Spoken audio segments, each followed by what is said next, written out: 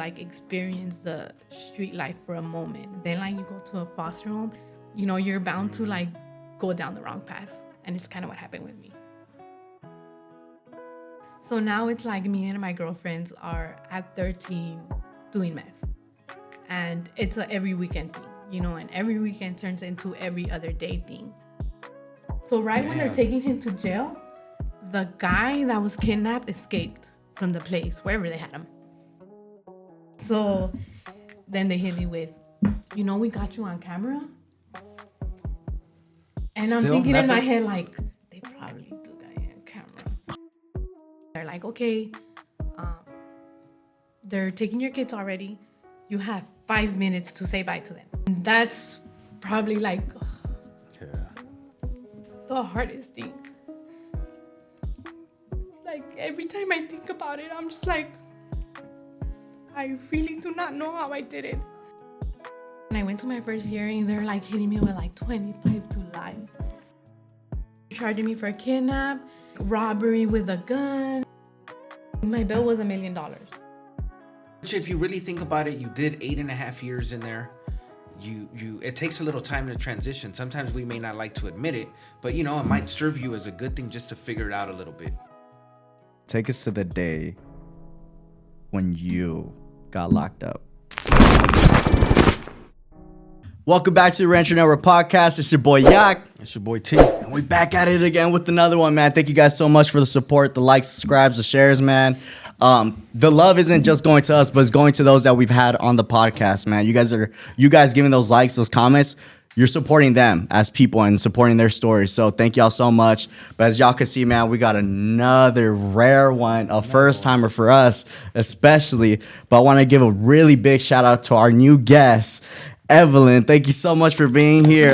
Thank you guys for having me here. No, thank you. Man, you're our first female. Yeah. How do you feel? You're our first female on the show. I hope I'm the first of many to come. That part, exactly. I love that. Even the girls in the back just giving it. Right. So obviously, you know, today's episode is really going to be so many different perspectives, but probably a lot of similarities too. We don't know. And I think that's really the goal to find out about today. So, you know, talk to us a little bit about, you know, where you grew up and when you kind of started getting into some trouble, if you even did. What was that like?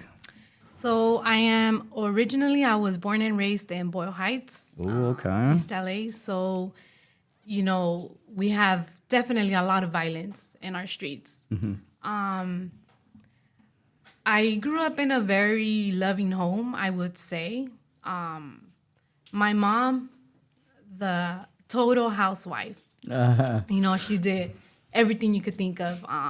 She was a stay-at-home mom. Mm-hmm. She raised us with very good values and morals. My dad, on the other hand, you know, he did his thing, you know, drugs, alcohol, but, you know, my mom kept it hidden from us. Like, I did not know really how my dad's lifestyle. Wow. It wasn't until they got a divorce when I was 9 years old. They had a custody battle for us. We ended up going to live with my dad. And for me, that's really where, like, everything started, you know. My dad was, like, super lenient. Mm-hmm. I'm talking about, if I didn't want to go to school, you could stay. Wow. You know, and I have all my friends come over. That's like, crazy. You know, he was that type of dad, like the cool dad. I am the only girl. I have 3 brothers. Mm-hmm. So that's tough. That's tough too. You know, people would say that, you know, like you were sheltered, you know, like your brothers didn't let you do this. And I'm like, no. On the contrary, you know, it's like my brothers never told me, no, you can't do that. If I wanted to play with cars, you could play with cars. If I wanted to ride bikes with them, they let me ride bikes with them. Mm-hmm. So, you know, I kind of grew up, I feel like they treated me as another boy. Like not, you know, like you're a girl. No. Right. You know, so on that perspective, like I thank them, you know. Mm-hmm. But then on the other hand, you know, they ditched, I ditched.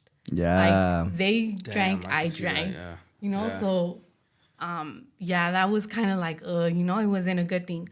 But yeah, when I was 9 years old, I went to go live with my dad, and I started partying. I was 9, 10 years old, and I was like already out in the street. You were out in the parties, no? Yeah, and yeah, my dad would let me. Like, just quick question. I'm curious on this. I know you were young, but at least I feel like you were young enough to maybe at least understand.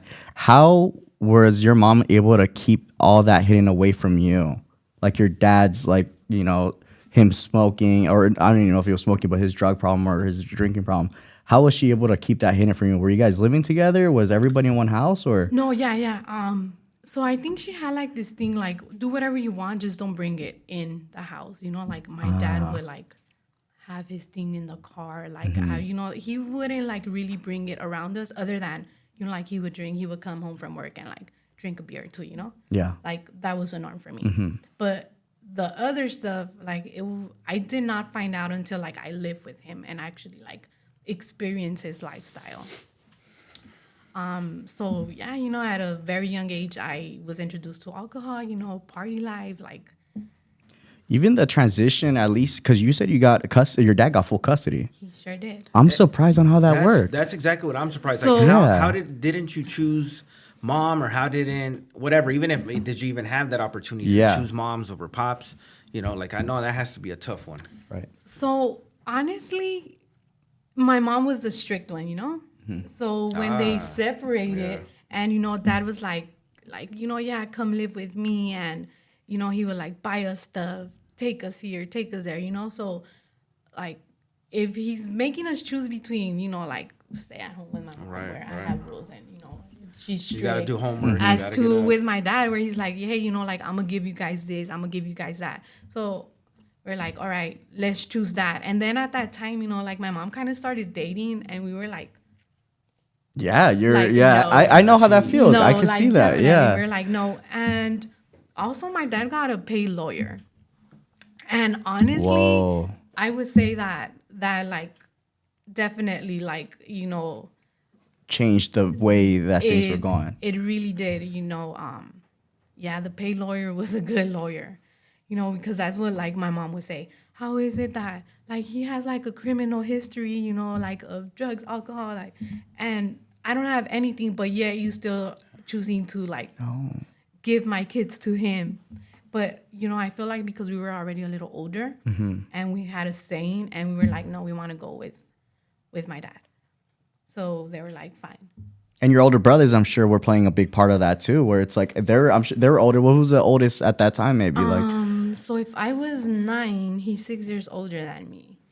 Okay, so that'd be 15, big, running around or doing whatever. 15 about, and at that age, you're able to speak on a lot of stuff, and I'm sure they were able to kind of like persuade somebody if anything. But wow, it's just that kind of just makes me think about so many other stuff, where even the system in itself, like, should more steps be taken to see if the parent is really steady? Should there be drug tests included? Should no matter what, you know, it's those questions too that we could touch on, but walk us more, if you could start walking us through kind of when, like, how that developed from there. You said you started going to parties. Was this your brothers, like, or, you know, was... So there's this neighbor, she was like maybe like 3 years older than me, because she was like 14, 15. And he would always let me go out with her. And, you know, she was older. So she was the one that would like go to like 15s, go just, you know, have always a party on the weekend. And he would like let me sleep over. So it was like, you know, it was cool. Like, she was my front neighbor. And so that's where I got introduced, you know, like kind of like to the party life. Unfortunately, when I was 12, so finally, you know, like everything caught up with my dad, and we got taken away from him. We went to a foster home. Oh, God damn, at 12 years old. At 12 years old. So we went to a foster home, and because, you know, we had like decided not to be with my mom, and like, no, my mom, like, she wasn't a fit mother anymore for us, you know. The system was like, nope. Now, like, if your mom wants custody of you guys, she has to like go through all these classes. So we were in the system for about a year. And, you know, of course, my mom did everything she was supposed to do. You know, okay, so it wasn't just like they took him away, that's it. She was trying to get to... Oh, no, yeah, like after went to the system, they told her, like, you have to do all this if you want your kids back. And, you know, it's like, now that I look back, I look back and I'm like, I wonder what my mom must have felt or must have gone through. Like, she went from being a stay-at-home mom, for many years to like, bam, like you have nothing, you don't have your kids, like, now that I'm older, I do think about that. And, and just the fact that she could have been like, well, they decided to go with their dad. Like, well, that's on them, But when we went to the system, she was like, no, like, I want my children back. So, she had to like do all these classes. And a year later, they were like, right, you could go back with your mom. Like, we kind of work with this system, working with this population. And a lot of them, especially the males, they talk about going to the foster care system is a really big change. What was it like as a female going to the foster care system? Take us to the day they even took you, because that's... Well, I remember, they were just like, pack, like put your clothes in a bag, and it was like, put my clothes in a bag, and there was, I remember taking like a little bit of clothes, like, clothes was scattered everywhere. Like, just took like a few stuff. And my older brother, because he was already 17, like they didn't take him with us because he was already going to be of age. But my two brothers and I, they took us together to the office. And unfortunately, me and my brothers were separated. So I went to a totally different home and they went to a home. And the home I was at, I could say that the lady had two other children, and like she treated us like slaves, like we were her workers. Wow, that's powerful right there. Man, that sucks. I wouldn't have pictured that. You would think those people have some type of vetting process before you even get there. Like, you have to do this, like. And they were basic chores, or are they like something intense? Like, yeah, good question. It was right, because if it's dishes, okay, but no, it was like, right. It was like, like you have to wake up, like you have to like go clean outside the yard, go do this. It was like a daily thing, and I was just like she would not treat us right. I was like, I went from like doing practically whatever I want to like going to home, and I'm just like military school almost sounds like. Yeah, and. I remember I told the little one of the younger kids, like, why don't you tell your social worker how she treats you? And he kind of was just like, like he was scared. So it was him and his little brother. His little brother was about 1.5 years. And that's when I was like, no, it's not okay. So the little kid didn't want to eat, and I remember her like tying the little kid and like forcing him to eat. Yeah, you see that right there. I was like, and I was just like, no, like legit tying, him like to the chair, like forcing him to eat. And I was just like in my head, like, he's a little kid, and I was 12 years old at that time. I was like, no. So when my social worker came, I was like, like this lady does not treat us right. Like, she literally forces a little kid. She ties him up. Like, she has us doing chores all day. Her kids don't do nothing. Like, do this, do that, clean here, all day. Like, we're literally cleaning. So, the social workers was like, okay, there's going to be an investigation. And she removed us from that home. So I was there for a month. Luckily, where my brothers were at, all she needed was a bed for me. So she got me a bed. And where your brothers were at, though. Yeah, man, that's dope. Yeah, she was like, okay, I'm gonna get her a bed, as soon as that happened, and I was able to like move into my brother's house. So, that was definitely good, for me. Just being able to share that experience with my brothers. What I was just telling T the other day too, the experiences that a lot of individuals go through, not even 1% of the or 5% of the world will ever go through. And you're part of a number that a lot of individuals don't go through. What are they telling you throughout that whole year? What are they telling you, caseworkers? What are they telling you this whole time? Hey, we're going to find you a family? Or, what are they telling you? So, pretty much when your mom does what she has to do, Yeah. So, what they, kept telling you, just wait. Your mom's doing what she has to do. You'll eventually go back to her? Wait, yeah. It was just a waiting game. On the meantime, they did, a lot of, therapy. And that was when I was like, I hate therapists. Why is that? You would think it's backwards. I hate therapists. No, great point. I don't know. I just felt like if I really want to tell you how I feel, I'm gonna tell you. Like there's no way you can make me like open up and tell you. You know, and I feel like at that age I was still in like that. Like I don't want to talk. I don't want to tell you anything. I don't want to talk to you. Like, and you know, it's just like having to sit through those sessions for a whole year. It was like, can I color? Like, I get it. Like, you're 12 years old. Yeah, you know, it's it's like, still. I don't want to open up. I don't want to talk to you. Like, what do you want me to tell you? You know? Right. And I just feel like I wasn't in the age or in the stage to like really express myself. Like, what am I feeling? What am I going through? This is the question I have. Were you? Do you feel like were you afraid to open up, or were you scared to open up? What were you feeling? That just kind of like when you wanted it, maybe you wanted to say it at a point. Like, what were you feeling? Definitely, I feel that I avoided my feelings. Like, I didn't acknowledge them. It was like I was just like going through the motions. Like, I didn't want to acknowledge them. You know, like, just. Yeah, no, I get that. I the reason why I asked that, because then again, even I've been in a position where I've asked someone and it's like, honestly, I'm scared to tell you, because they're scared of not being accepted, or they're scared of being judged, or in any way like that. Now that's why I ask if that was the case, because, you know, it's just really trying to understand an individual mindset, especially at a young age like that, is what I'm curious about. But it's a lot of trauma. And it's just it's scary to see, like, you know, the help was there and still it was hard to open up. Yeah. And I can't imagine the amount of people out there that are feeling that same way. Do you think if you opened up, it would have changed things then and there?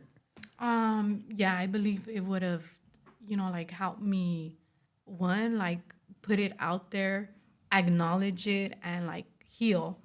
Right. You know, but when you already went through some trauma at a very young age. You like experience the street life for a moment. Then like you go to a foster home and it's like you still like I'm strong and I don't feel anything. You know, like, so there's definitely, you know, you're bound to like go down the wrong path. And it's kind of what happened with me. Damn, that was that's a setup. A good right little there. setup. Okay, yeah. I like that. Little foreshadow. I like that. Hey, what's going on with school this whole time? Like, are you going to school? I know. How does like, that work? Do you get sent to the local school at whatever spot they sent you to? Yeah, I actually lived when I was in a foster home, I lived on 41st and Hooper. Mm-hmm. So real quick, that's way different than Boyle Heights. Yes, right? way different. Way like different. South Central to Boyle Heights, too different. why is it different? Good question. Yeah, I know it's different. One, honestly, Boyle Heights, like, and it's funny because like I share this with my friends and they're like, what? And I tell them. So where I grew up, all you see is Hispanic people and Latino people. That's all you see. Now, of course, it's different. Like, you see everyone, like all types of people. Yeah. Different ethnicities. But where I grew up, my local schools, like, white people maybe 2%. Yeah. Black people 1%. Like, Rare. That's all you see. It's rare, you know? So I went from, like, this type of population and ethnicities to, you know, I moved to South Central and I'm like, you know, it's like different. It's different for me. People talk different. People act different, you know, and I was like, okay, but I feel because I am social and friendly, like, you know, I was able to make friends fast. Great. You That's know, cool. I adapted. Yeah. And my foster mom, where I was at, great. She was at the new spot? Yes. Okay, that's good. She was a great person. You know, she really took care of us. She really, like, you could tell she was one of those foster moms that had the passion, you know, the heart for, like, really helping out children. Yeah. She Shout was out like, to her. definitely. She says, right. And for many years, she would actually go every Christmas and, like, take us Christmas presents. And she says, you guys were my best kids ever. That's nice, man. Yeah. You said a really big word, and I'm like stuck on it, low key. Adapted. I think coming from Boyle Heights and going to a whole new place like that, I'm pretty sure adapting in that is not easy at all. Because like you're going from having to really change yourself for everyone else, and that's, you know, you hear it all the time. Don't change yourself for anybody. What was that like, you know, switching over and adapting to that whole new feel? I mean, at first it was kind of like, I feel that especially coming from like the first foster home, I had to adapt to her, like her rules and like, you know, to then going to another foster home. So it was like, I was kind of like already prepared. I feel like I had already gone through the worst I could. Yeah. Being in a foster home. Okay, that makes sense. sense. So, you know, it was like, this was like a smoother transition for me. Okay. I could see that. And then friends-wise too, same thing? Well, it was a summer. So while I was in the first foster home, like she was like barely enrolling me to school. So I didn't like really get to interact with other people other than the children that were at the house. But once I moved to the other foster home, you know, like I started school, so I made friends. Gotcha. Pretty easy. Okay. How long did that whole thing last to where you were able to like reunite with moms after So it that? took a year. Okay, a year, and it sucks. I want to say it's not that bad, but it probably was, right? Just being away from your moms, being away from what you know, obviously being away from pops now. Yeah. It was like, oh man, what did it feel? How did you know that it was about to happen? Like, you know what, my mom they gave her custody again. Well, like, my mom's always been like a responsible person, you know, like Okay. it's kind of like I didn't doubt. Like I knew she had this. So yeah, like it was kind of like, all right, it's just a waiting game, you know.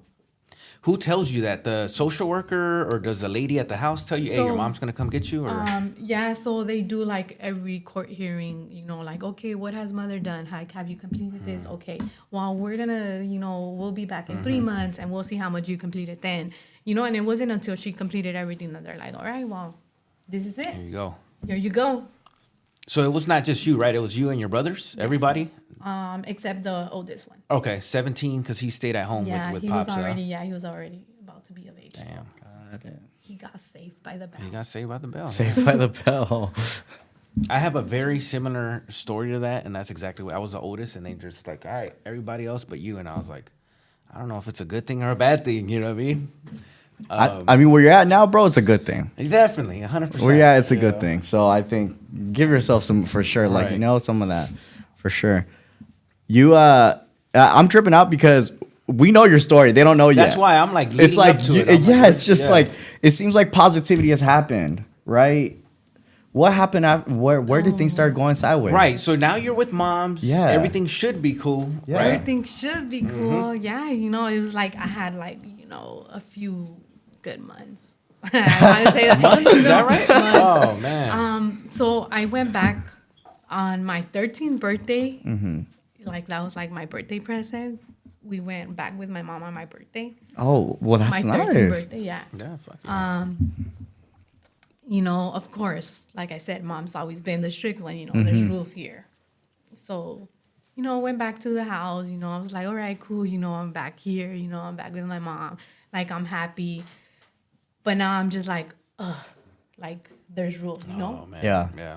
There's rules. So it doesn't take that long where after, you know, I'm an 8th grader at this time, you know. I'm in middle school and meet up with my old friends, you know, and Where they're like, girl, you're back. What's up? yeah, Like, you know, well, and here we go again. You know, I started missing school. I started ditching. You know, I started going out to parties, which my mom, she was very like, no. Like, you're a teenager. There's rules in my house. Like, you do not go out late. You have a curfew. And, you know, I tried. You know, I tried to follow the rules, but we all say that, right? We try. I tried. Yeah. And honestly, it wasn't until I was like, no, like, I felt like you weren't there when I needed you the most. Wow. Now this is like, now I'm like an angry teenager. Like, Yeah. you weren't like 9, 10, 11, 12, 13. Like, all these years later, like, now you want to tell me what to do. Not happening. Wow. So I was like full blown out of control at 13 years old. What's considered out of control? Oh, I'm about to explain. Yeah. I like start running away from home. I don't come home for weeks, months. Like, I start running away from home. Also at 13, I was introduced to meth. At 13 years At old, that's 13. fucking young. Yeah. Were you already doing any drugs prior to that, like weed or anything like No. that? None of that. No. Okay. No, just, I did try alcohol, Yeah. That was it. So at From 13, a tío, like, hey, prueba. Right. yeah, it's a norm. But at 13, I get introduced to meth, which I liked. So now it's like me and my girlfriends are at 13 doing meth. And it's a every weekend thing, and every weekend turns into every other day thing. And, this is like, now I'm like running away from home. I'm like using, I come home like every other few weeks. My mom puts like police reports, like, she's missing. I don't know where she's at. Yeah. Then like I show up and like she knows, she's just like. Was she familiar with that? Because like, did anybody like because of pops? Was she so, like, man, yeah, I know something's up right there? Yeah, Damn. this is her favorite thing to say is, "You think I'm done? I lived with a drug addict for 15 years." Right. There you go. And it's like, yeah, okay. But once again, like, I'm not listening. I'm like running away from home. So my mom gets so tired of it that she just tells me, you know what, Evelyn? The door is open for you. Like, do whatever you want. Come home whenever you want. Like, she's just like done with me. Like, there's just no way she could control me. So she's just like, at this point, she's just like, just come home, So this is 13. And like, her thing is like, don't stop going to school.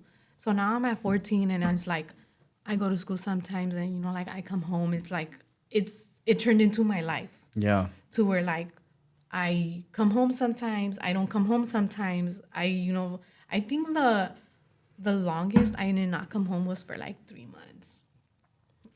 And you never ran into like a cop or nothing during that? Where they're like, hey, what are you doing here? You know what? I always say, like, I don't know if Boyle Heights thing, I don't know, but I remember sometimes I used to run the street at 3 a.m. and like cops used to pass by.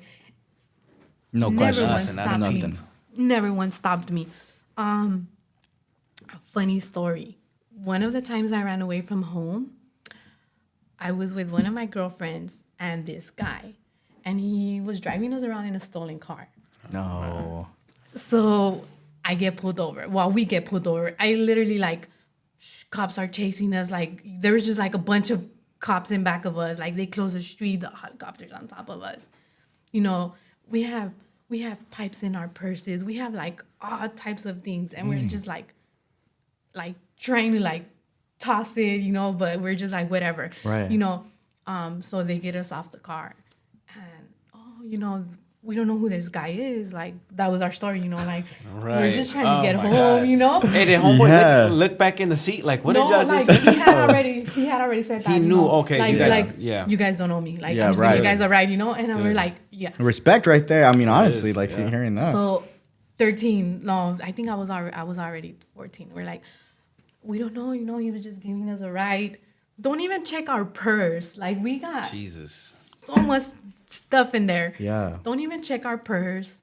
Nothing. He's like, it's okay, I'm gonna take you home. And I've been like, I haven't even been home for weeks, and I'm like, no shit. I'm like, they're gonna take me home. My mom's gonna tell them. Right. I'm like, so then I'm like, what do? I'm taking him to my dad's house. No. Because like I said, my dad's like the cool and the lenient one. And he knows I've been missing.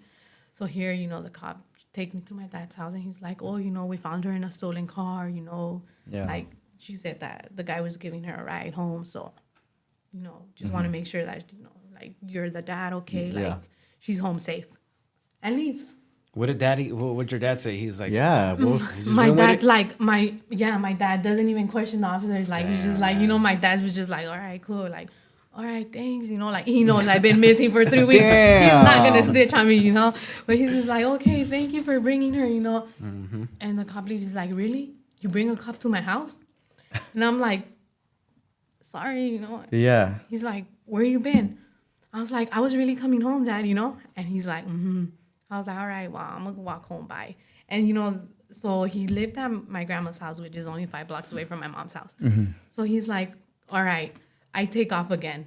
Don't go back home, But, like, you mentioned the cops, and it's like there was so many situations where like the cop was like face to face with me, and I don't know if it's because I'm a girl or because of the way I look, but like I was 13 years old and you didn't like question what I was doing there. Yeah. Like That's That's where you my really mind think goes that? to, bro. Like, you would think you looked way too young to be doing anything that you're doing now, or even be 3 a.m.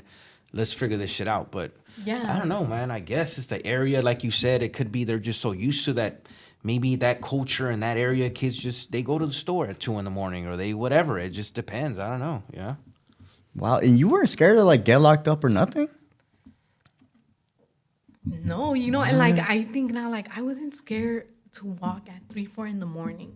Man. And I'm talking about I walk down the alleys. I walk down like nothing, And they have like what? How many projects over there in Boyle Heights? Like 3, 4 of them, right? Yeah, they do have a few, but so I live more like towards I'm like the main streets. Got you. But even then, like we have a lot of alleys, like a Yeah. lot of alleys, and I would like walk through the alleys Mm-hmm. at 3, 4 in the morning, like no care in the world. Yeah.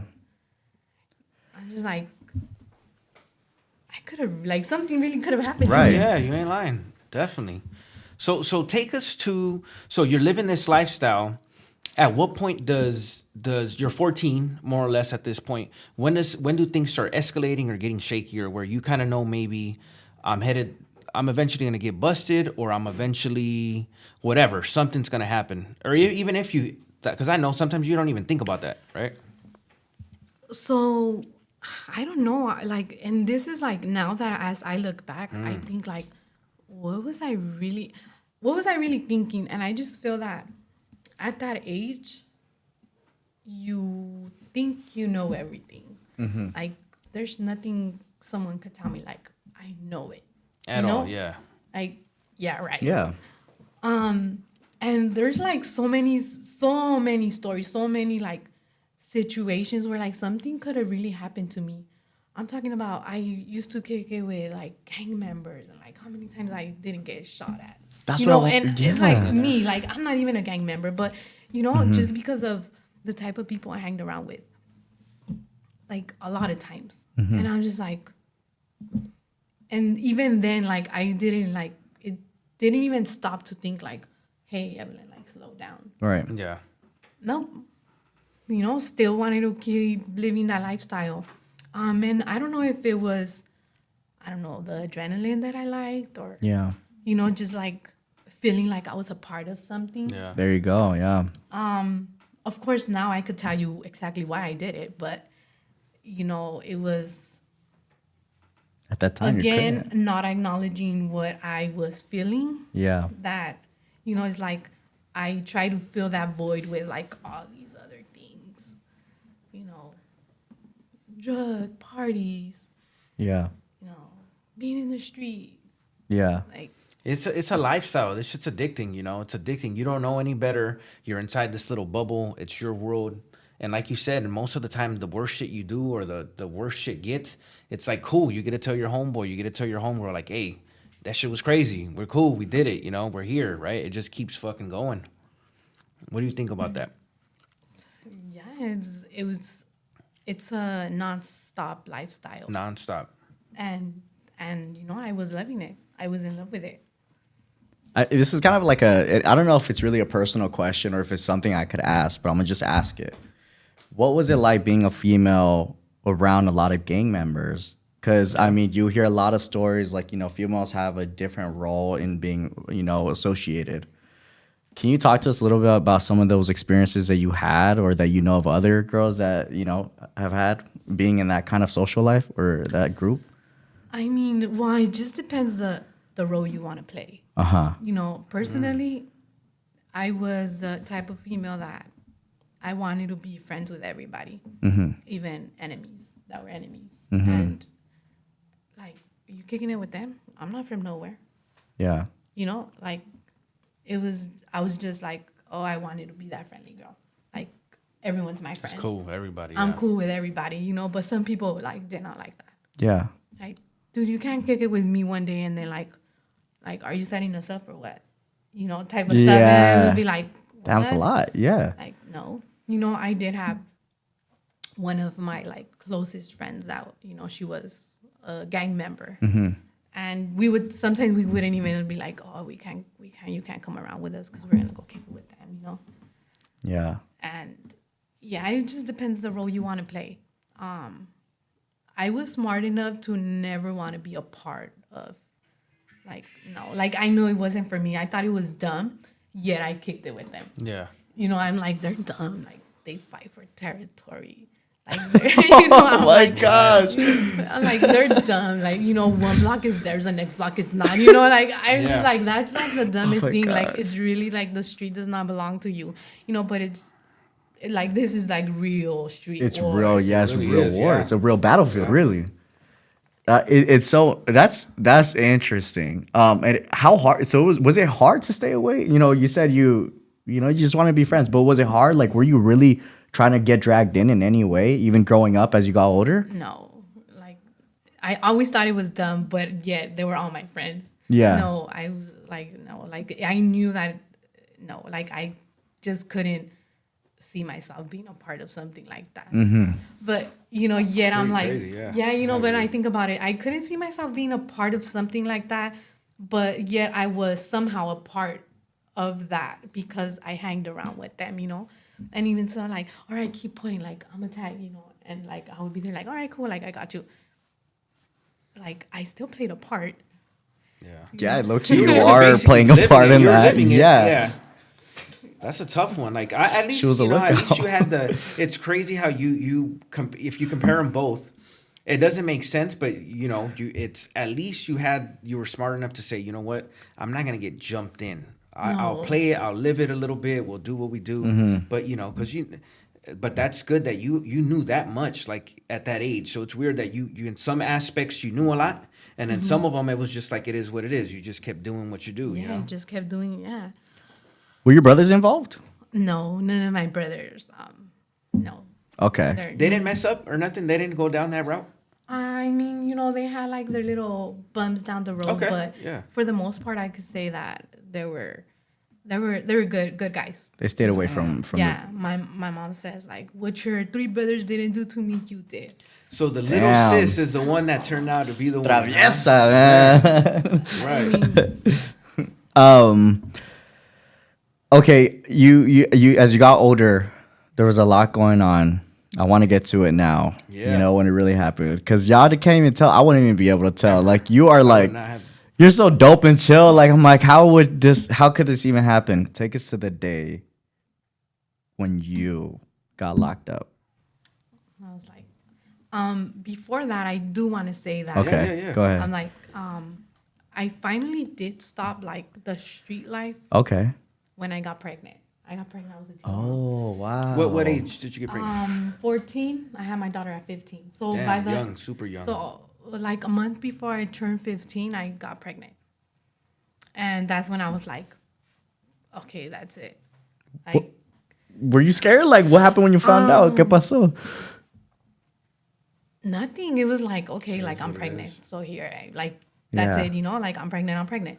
And that's when I was like, okay, like no more fucking around, no more, you know, like I'm having a baby. Like, like I was like, no, I'm not gonna do none of that.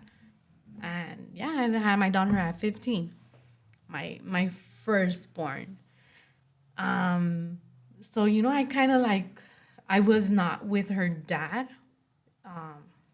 I was like messing around with her dad, but he was not the type of guy that I like saw myself for the rest of my life. So it was kind of like, hey, I got pregnant, but you know.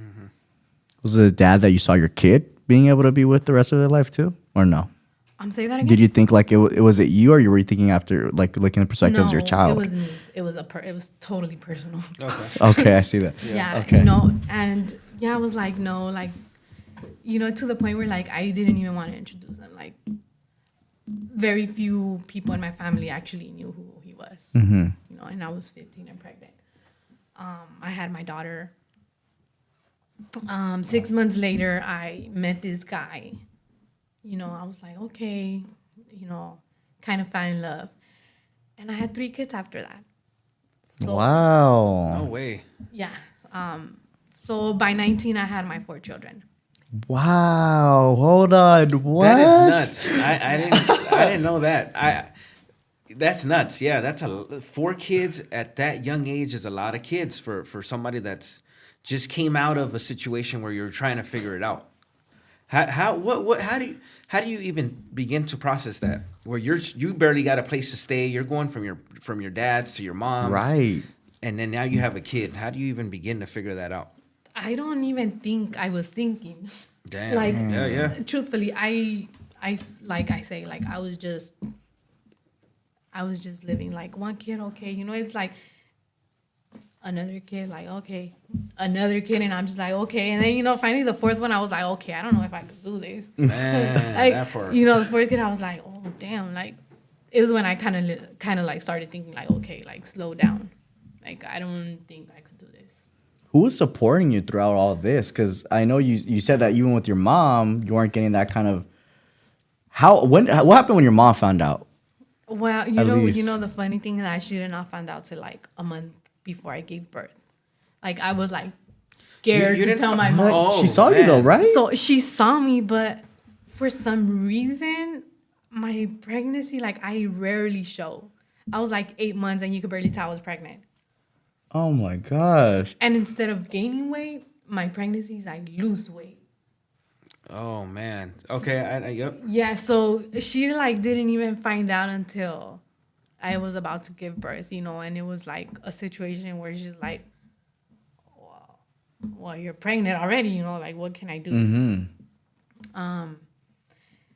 And the same with my other pregnancies. Like I couldn't tell my mom, and she's like, again. And a few months later, like again, because I had my kids all back to back to back. Right now, their ages are 15, 14, 13, and my youngest is going to be 12. Whoa. That is nuts. You said 15. I swear you look like you 20, 25. You know what I mean? So 15, that is a big kid to have, man. That is. I'm like, I have a teenagers. Boy? Girl? Girls. I have 3 girls and 1 boy. Got you. Bro, people can't even take care of puppies. Like a 1 puppy. Yo, she was taking care of 4 kids at 19. That just shows you had to grow up hella fast. Right. Super fast. Whoa, and dad, how was dad feeling about it all? Dad Laid is back. Always dad, Yeah. So at 19, I ended up leaving my partner. Mm-hmm. That's like a whole nother trauma within itself, I was getting emotionally, he was violent emotionally, physically. Wow. Like, abusive, huh? He's super abusive, and I stood there for 4 years. That's the crazy thing. And like my brothers don't even hit me like that. My dad didn't even put hands on me like that, And yeah. That's crazy. No one ever said like, hey, that's Evelyn. She got 4 brothers, 3 brothers. Like, don't fuck with her.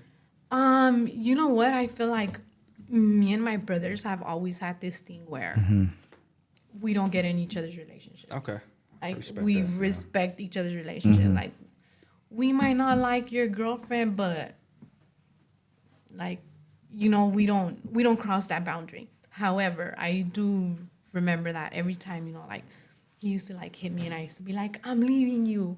And I would like call my brother up, like, come pick me up. Like he wouldn't question like why, what. Yeah. Like he knew, but he never questioned me like, I'm going right now. Yeah. And I'm talking about when I would leave, I would literally like pack all my stuff. Yeah. And my brother had a little Honda, 2-door Honda, and I don't know how he would fit everything in there. Wow. Like, that's respect. He would like, okay, like, come pick me up with all the kids. And like there I go back to my mom's house. So I always had a room at my mom's house, Mm-hmm. She said it from the get-go, yeah. I could give her that much, Like no matter what happened, like I always had a room there. And so I would go back to my mom's house and like a week later I was back with him. And I went like that for many years. Back and forth. Until, it was like, I can't do this no more. And, I got a little older and I was like, I still recall that day, like it was yesterday. I asked myself, Evelyn, are you happy? Right. And I was like, no. That's crazy that you had the ability. You knew when to draw the line. Right. And that was it. And I was like, like, what are you doing here? And I was like, that's it. Packed up my stuff, and I was like, I'm not going back with you. Like, I don't care how much I love you. Nope. Like, you know, that was a realization I had that you can't, like, no matter how much you love a person, you can't change them. Damn. What was your experience? Why do you feel like you just kept coming back? Was it the kids? Was it what kept drawing you back? Of course, I would tell you because I was in love with this person. Yeah. Now that I'm older and, like, you know, I could go back and connect the dots, and I could tell you exactly how, you know, how it happened.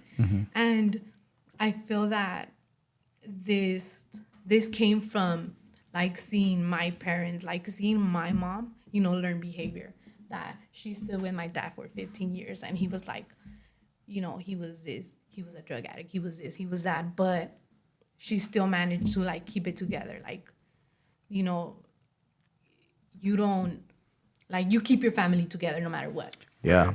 So like, nothing is worth breaking up the household, basically, right? You know, so it was kind of like I tried, like, doing the same thing, you know, because, you know, I like, now that I'm older, and, like, I ask myself, like, why was I trying to keep it together? Like, you know, and it's like, oh, you know, it was learned behavior, you know, it was like, I learned from a very young age that you try at least to keep it together no matter what. Yeah. So that's what I try to do, you know, and I was like, eventually he's gonna change. But it's like 4 years later, like, It's a long time. Yeah. I was like, I'm done. And I walked away. Never looked back. But then, you know, it was like, Oh, the butts. That's The that part, butts, right? I was bro, waiting. I was like, where's the butt. butt? but Yeah. the butt is, instead of doing better, I did worse. After I left him, me and my best friend got an apartment. So, you know, we were, like, living together, and it was like, cool, you know, like, I have my own house.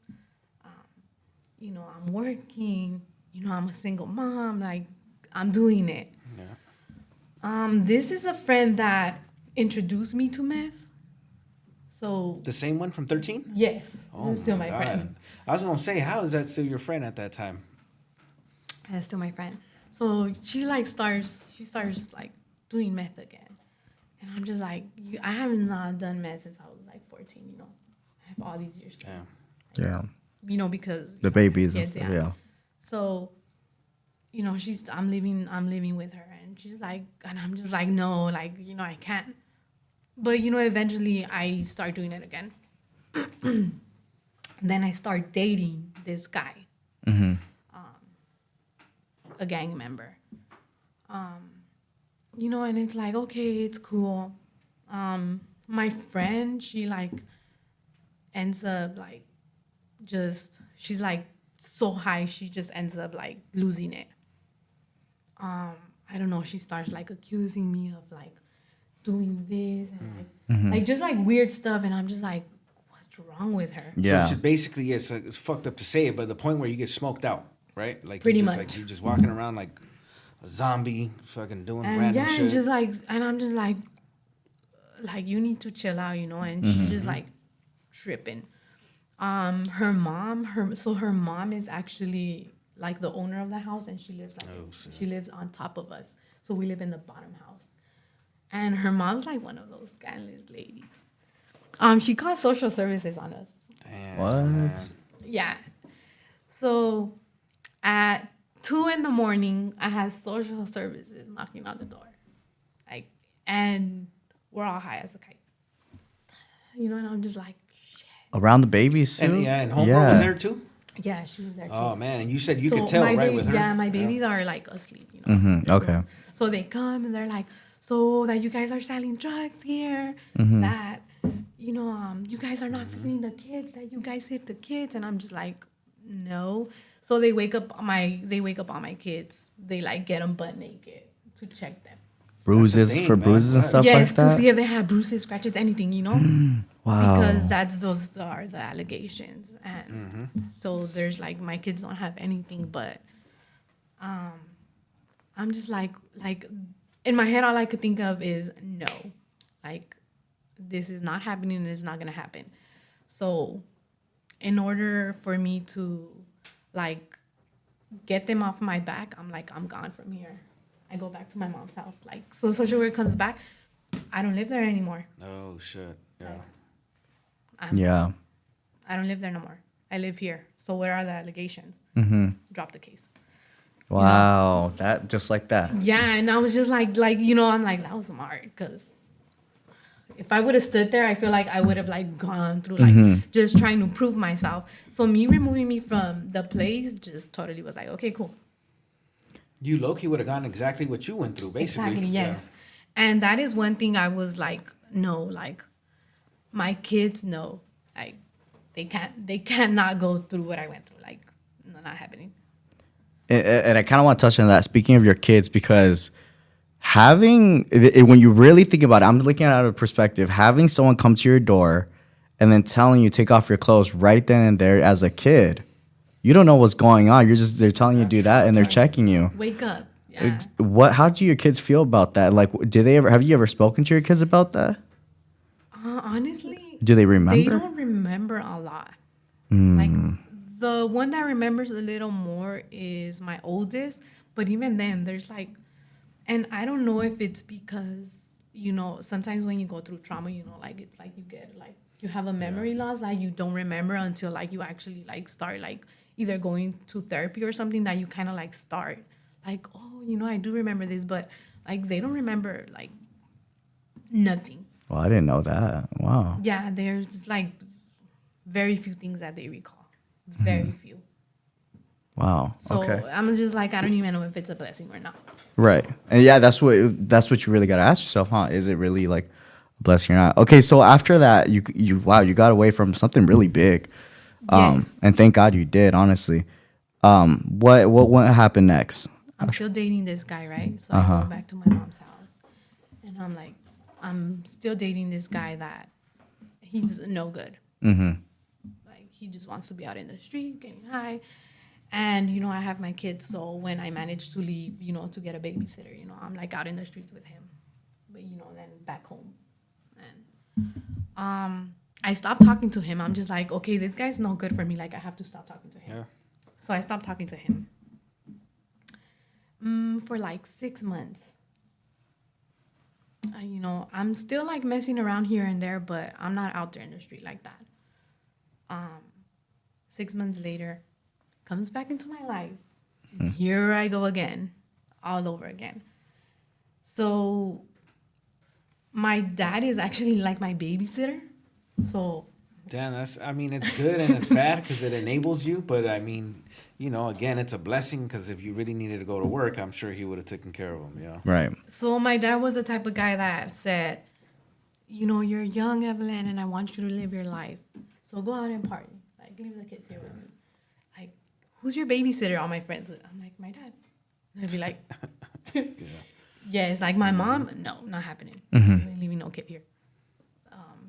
So, I was messing around, doing the back and forth thing with this guy. And that's how I got caught up. So he had a friend. I don't know where he met this guy. Had no idea. Yeah. But I know that they were talking about like doing something, I can't tell you exactly what they were going to do because like, they didn't tell you.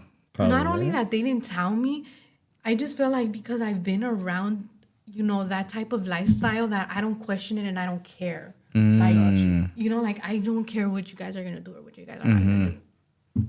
But I know that they were talking about kidnapping someone. I didn't know that. It was just like, whatever. That's a big whatever. Like, yeah, it was like, but, no way to even think it that way. Yeah. Like, once again, where I grew up from or where I come from, it's like, one, you don't question it. And, to me, it was like, well, I mean, I'm not doing it. I don't care. Like, right. That's their thing, Yeah, okay. So So the day comes. I guess they're gonna do something. I was with them that morning, and I remember I said, "All right, well, they were gonna go do what they were gonna do." I was just like, "All right, you guys have a good one. You know, see you later." I'm calling my best friend to see if she wants to have breakfast with me. She's not answering. I'm just like, "Wow, what do I do?" And I did not have my kids with me. Mm-hmm. So you were looking for So something. I was looking for something to do, you know. Yeah. I was like, what do I do, you know? So I was like, I'm just gonna drive back home. So as I'm driving back home, he starts calling me, like he's blowing up my phone, and I'm like, what happened? And he's like, I need you to come over here right now. And I'm like, where? He's like just come fast. I need you to give me a ride. I'm just like, all right, here I go. Whatever. Yeah. It's a usual phone call, probably, right? Like, oh yes, he was the type of guy that I'm stranded. Can you come pick me up? Okay. Like he was that type of guy. Like I need a ride, Evelyn. Like in the middle of the night. Mm-hmm. So here I go get him. He tells me, all right. He's like, this car's gonna come out right now. Just follow the car, you know. And I'm just like, all right, cool. I'm following this car. This car gets into the bank. The car in the front? The car in the front gets into the bank, so he gets into the bank. Right? What time is it? This is like around 11, maybe. Okay. Yeah. So the guy pulls in the bank, and he's like, yeah, just like pull next to him. So his friend's with me in the car, and then as you know, like they're waiting, he tells me it's because what happened was that the guy that was gonna give us a ride ended up like ranking out on us. He didn't want to give us a ride. So, you know, that's why I had to call you. And then all I hear is his other friend, like, I told you shouldn't have called her. You should have called someone else. And they're, like, just going back and forth. Yeah. The guy comes out. He's about to get in his car. And my boyfriend at that time and his friend get off the car. So one of them, like, you know, like, pulls out the gun and, like, tells him, like, don't fucking move. Don't say anything. Mm-hmm. Blah, blah, blah, you know, whatever the hell. I can't tell you exactly what he was telling him because I was in the car. Yeah. Whatever, they get him in his car, they drive off. And I'm just like, all right, bye. And I take off, you know? And it's crazy because I still recall when I was like taking off to go my own way, thinking like, imagine I get caught for giving these guys a ride. You know, and imagine. Yeah. I think this, like, imagine I get caught for, and I said, wow, I didn't do it. Like, I didn't do anything, you know, because in reality, I didn't do anything. Like, I just dropped you guys off. This is what I'm thinking. Like, I'm like, well, I didn't do anything anyways. Like, I didn't commit the crime. Right. I'm tripping out right now because what I'm starting to see is this pattern where it's like, yo, the homegirl is just like, you know, she's a lookout. She's just a helper, and she's just there. But to you, it was just, you were so comfortable, like, that happened. It's like, all right, I'm going to drive off. Yeah. That's it. Like another day, another. Or the way you rationalized it was, I mean, technically you're right to think that way. I mean, fuck it. Whatever. I kind of heard whatever, but I'm just fucking giving him a ride. This dude does this shit all the time, whatever, right? You didn't think too deep into it. I mean, I know what that is now. There's a specific charge for that, you know what I mean? But that's in retrospect, yeah. I'm like, there sure is. You know, and just the fact that I thought, like, this is how I lived my life for so many years, where I just, like, I had no real, like, no sense of the consequences. Like it was just a norm in my life. Yeah. Like, this is what it is. Like, okay. Like, how many times have your interactions with the cops led to nothing? And you were doing some shit and they're just, right? A lot of times. So you're like, all right, this is another one, nothing, whatever. Yeah. What can possibly go wrong? You know, I go on my way. Later on, they're like, oh yeah, you know, like, so later on, of course, I do find out more. Like, so apparently this guy's a paisa, and they're like charging him, like they want to, you know, they're charging him taxes and blah blah blah. You know, there's like a big story behind it. I'm just like, okay, whatever, who cares? You find that after? After, you know, like they do tell me the story. Mm-hmm. So, the paisa friend, because he doesn't speak English. Mm-hmm. And I was going to say real quick, paisa, for those who don't know, is just basically a Hispanic, a native-born Mexican Hispanic basically. You don't know I'm glad you English, clarified that. Yeah. You know what I'm saying? So. And it's funny I call him this because that's literally what he called him. So that's I'm how like, that's the you know, normal, that's, so it's just like, I'm just like really calling him what, like that's what he was called in the group. He asked me, hey, you know, by any chance, do you have a friend that could go pick something up for me? And I'm like, yeah, you know, like I have a lot of friends. Man. She said, I have a lot of friends. I have a lot of friends, you know. So I'm calling one of my friends, and she's like, you know, I'm at work right now, but when I come out of work, like I could help you. And she's like, what do I have to do? And I was like, so he wants you to pick something up for him, you know, like I kind of tell her. And you know, this is one of my friends that, again, we grew up in the same area. So she's like, okay, sure, like I'll go pick it up. He's like, I need it like right now, like we can't wait for her. And I'm like, I'll go pick it up for you. And he's like, no. He tells me, no, I don't want you to go pick it up. I'm like, so do you want it to get picked up or not? Or not. Like, I'll pick it up for you. Yeah. And he's like, all right. He's like, damn. So, man. That easy, and this is really what really got me into trouble, picking up whatever I picked up.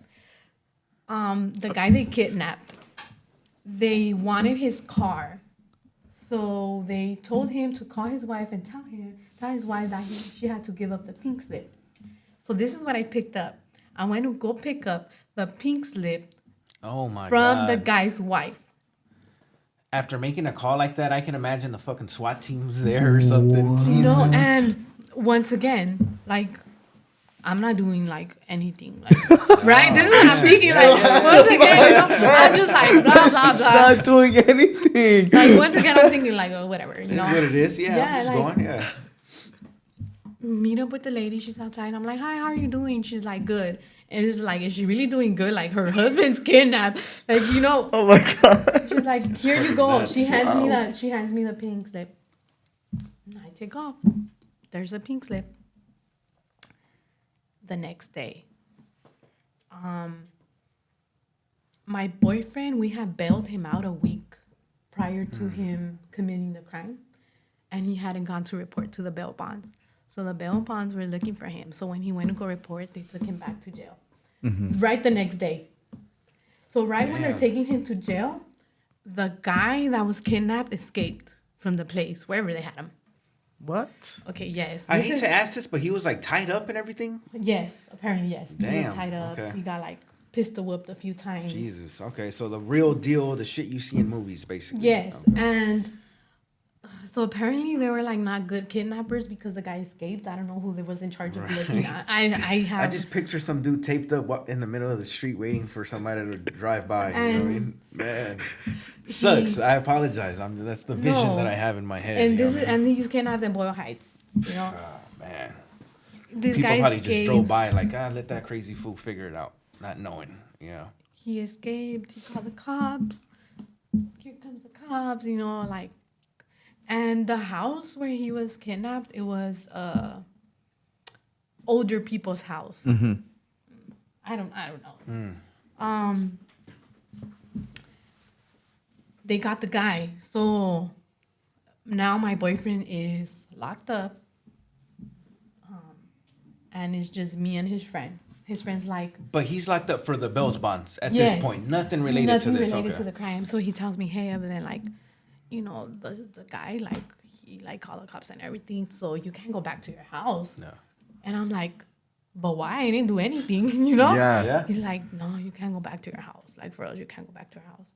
Like, come on, like. And the kids are there, right? And like, by this time, yes, I have my kids. kid. Yeah. So he tells me, I'm going to rent you a momo for you and your kids. Like, just stay there, you know? Like, don't go to your house. Don't drive by there. Don't nothing. Like, don't even... I'm just like, in my head, I'm thinking like, dude, it's not this serious. You know, like really, it's not that serious. So I stay in the Momo, whatever. But as time goes by, you know, like, of course, he goes and checks up on me. He's like in the same hotel, but he's like in another room. And he tells me like, hey, Evelyn, like, seriously, I think you should consider like going to like another state. And I'm thinking like, dude, it's not that serious. And he's like, no, I really think we should go to another state. January 15, 2013. It's my mom's birthday. She's turning 50.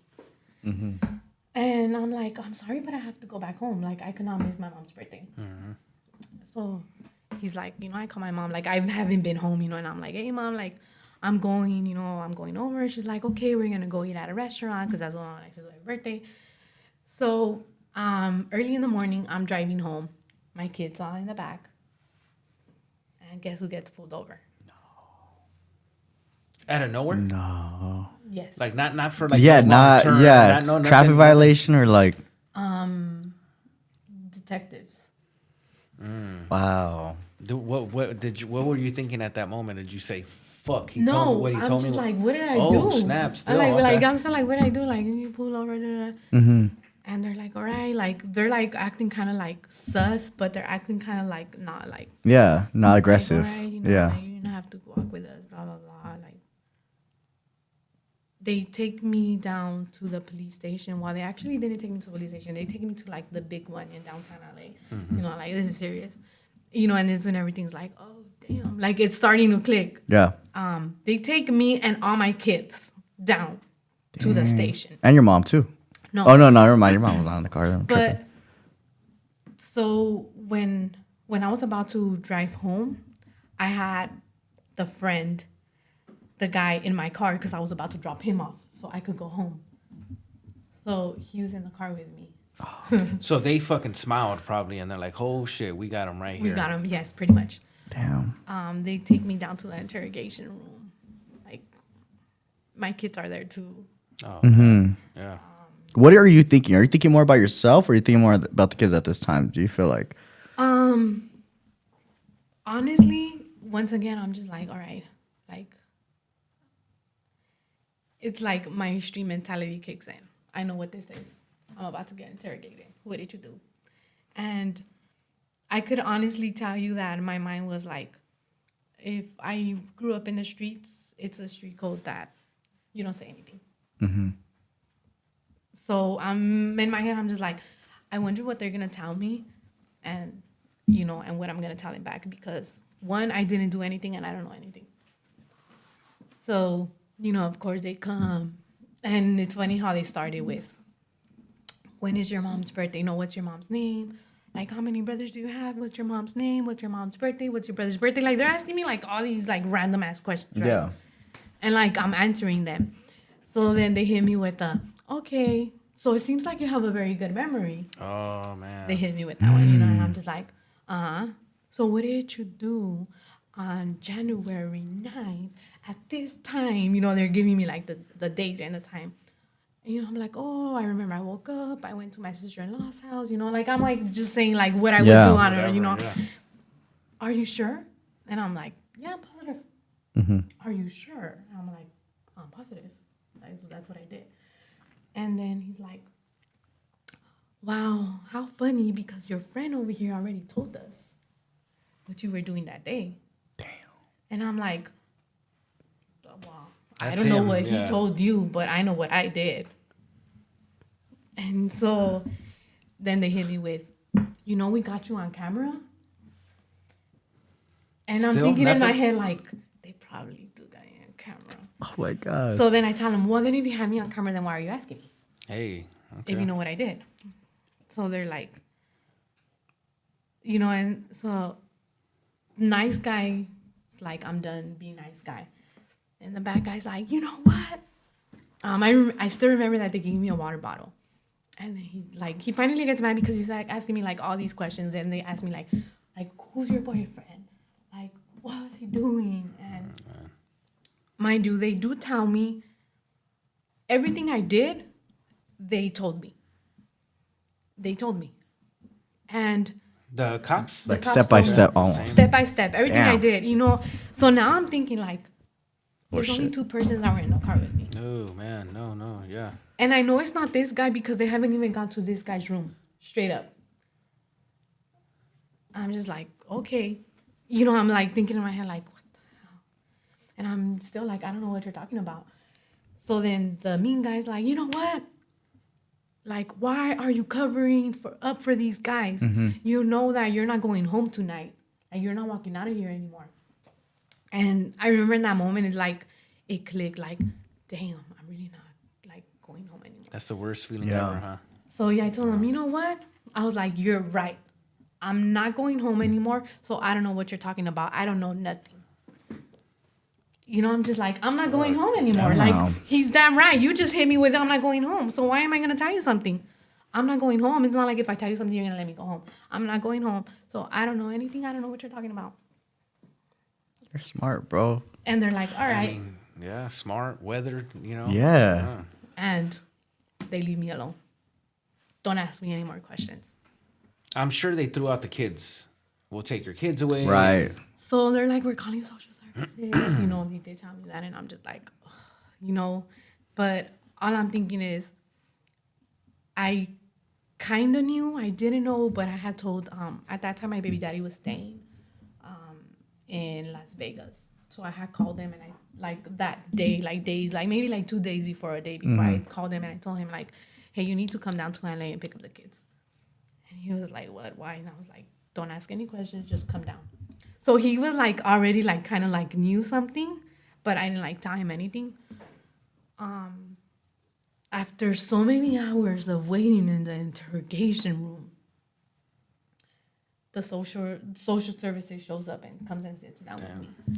She's like, well, you do know that, you know, like, we're removing your kids. Like, and I'm just like, okay. Yeah.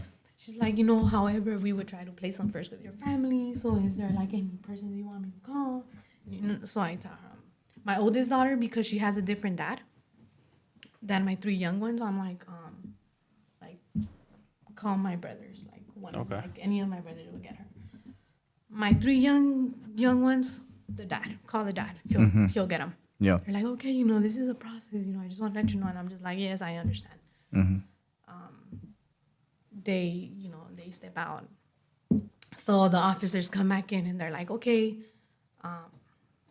they're taking your kids already. You have 5 minutes to say bye to them. Wow. And that's probably like the hardest thing. Like every time I think about it, I'm just like, I really do not know how I did it. You know, I seen them, they came in and I'm like, and I kid you not, like just, I'm like crying silently, but like tears are just like coming down my face. And, you know, like, it's like I have a show there, you know, the detectives are there, the social workers. And all I could think in my head was, this is the only time you guys are going to see me break down. The only time. And, you know, I say goodbye to my children. My oldest daughter, I will never forget. You know, she came, she hugged me, and she's like smiling, you know. And it's like she knows, but she's smiling. And when she hugs me, she tells me in my ear, it's okay, Mom, everything's going to be okay. And I'm just like, my baby, she was the only one I said I didn't care, you know, I carried her all the time. So she was like a super mama's girl. Like I would be cooking and she'll be here, you know, because she always wanted to be right here. Yeah. So I would carry her. Yeah, when, you know, like she was crying as soon as she seen me, she like wanted to come. She was only 1 year and 10 months. So, you know, like one of my hands was like chained to the table and, you know, they let this hand free. So I'm like holding her and she's like crying, she's bawling out of control. And I'm just like, you know, it's okay. So, you know, they're like, all right, it's time to say goodbye. They're pulling literally my baby out of my arms. She's like bawling, screaming, like, Mom, you know, and she's just like, you know, they're like, she was kicking, crying, take her out the room. And, you know, I still remember as she's leaving, like, I'm just like, ugh. You know, I'm like, I wipe my tears and I'm just like, that's it. You know, done. I'm like, the only time you guys see me break down. Wow. And that's where, you know, my prison term started. I went to the glass house for about 3 days. I've never been incarcerated. Never, you know, like, although I had this, like, lifestyle, I never stepped in a jail cell, never, Never nothing. Didn't even ever get a ticket. I go to my first hearing, and the social worker was there. She went to my first hearing, which I found strange, but she's like, I just wanted to tell you that your kids, the father's picking up your 3 kids, and I don't know who to give your oldest daughter to. Because both of my brothers said that they would take her. Okay. She's like, your older brother or the second oldest? And I said, she's like, you have to pick. And I told her, you could pick for me. I'm like, I know my daughter's gonna be fine, either or. She's like, okay. And the other thing I wanted to tell you that I spoke to, like family members and friends, and they all said that you're a good mother. So your case has nothing to do with with like child services. How you're raising the kids. So she's like, so we're not opening a case. And I was just like, oh, thank God. Yeah. She's like, we're not opening no charges. We're not opening a case. Like, as soon as they go, like, this is closed, And I remember I asked her, so what happens when I get out? Like, do I have to go to court and fight for my children? She's like, nope. She's like, you're not losing custody or anything. She's like, your children are your children. When you come out, she's like, unless the father wants to give you a hard time, then. Or like custody battle or something? Okay. But she said, no, like, you're not losing your children. You're not in here because of them. It's separate. So that was that. So, yeah, I was like, I think that was like my main thing. Like, I'm going to lose my children. I'm going to like just lose my parental rights. Like, thinking about going down that road was like, how am I going to do that? And you knew that road better than anybody. Yeah. Yes. So when I went to my first hearing, they're like hitting me with like 25 to life. What was the charge? Was it aiding and abetting? That's what I assumed it was. Kidnap. Oh my God, they hit you with that. It was they charged me for a kidnap. They were charging me for like robbery with a gun. What? It was like I'm just like my bail was $1 million. Yeah, that's a real crime. Yeah. What happened when you first found out? Like when they first told you what you were like, how did you feel, or what happened when they first told you? I was just like no way, like no, there's just no way. Yeah. Like I didn't even do it. Like there's just no way. When they first took me to the to the little room where like you have to wait for like the bus to pick you up. I remember the phones were free. I called my best friend, and she's like, "What happened?" And I'm just like, like they got me. I tell her, and she's like, "What?"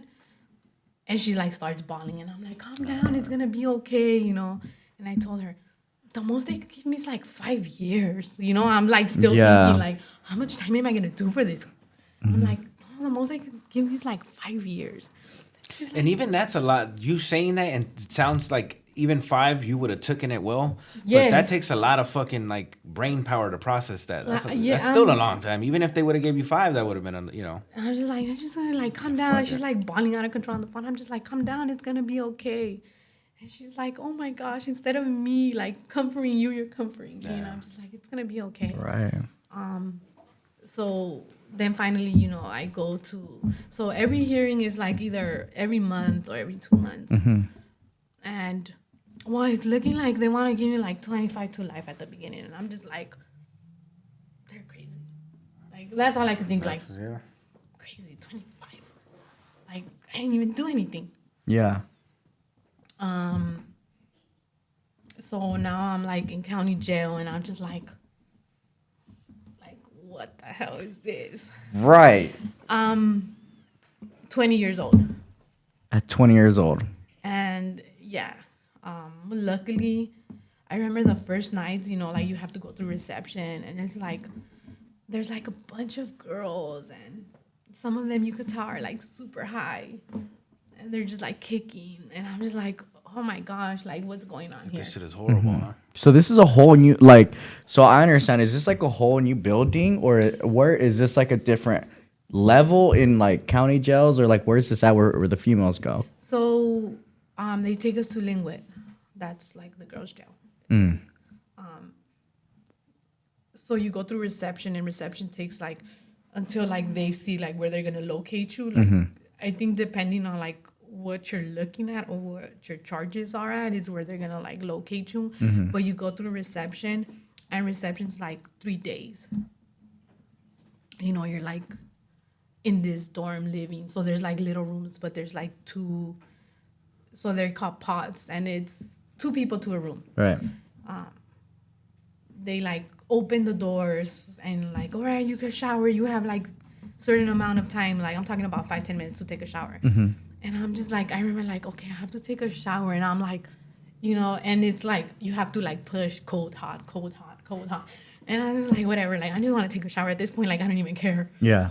And then they finally like, okay, come on. Like after like 2 days, they like take you to where you're going to live permanently until, you know.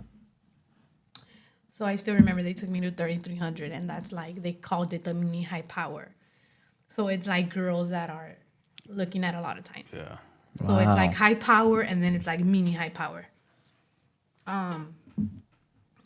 I got placed in a room with like an older lady, which was super cool because she was like super nice and super, she was empathetic, you know, like, it's okay, this is how it works, and this is how you shop.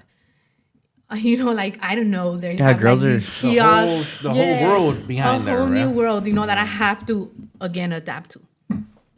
And this is what you do, and this is how, you know, like, you got to tell people to put money on your books. And I'm just like, okay, you know.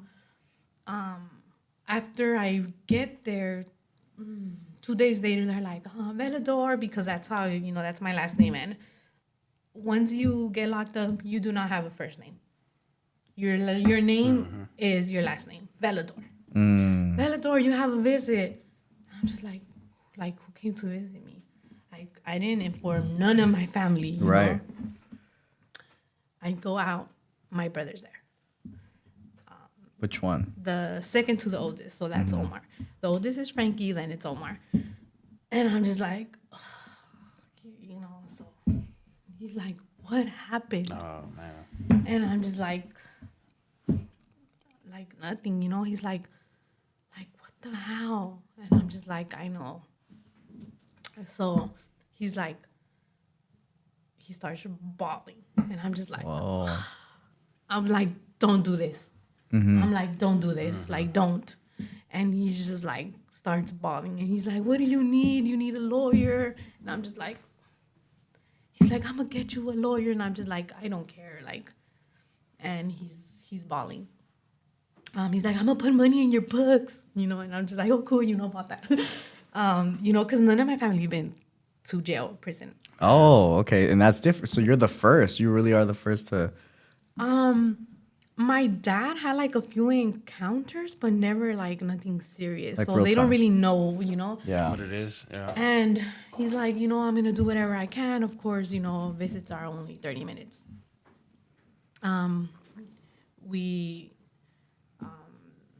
I leave, and then that's when I start like really fighting my case.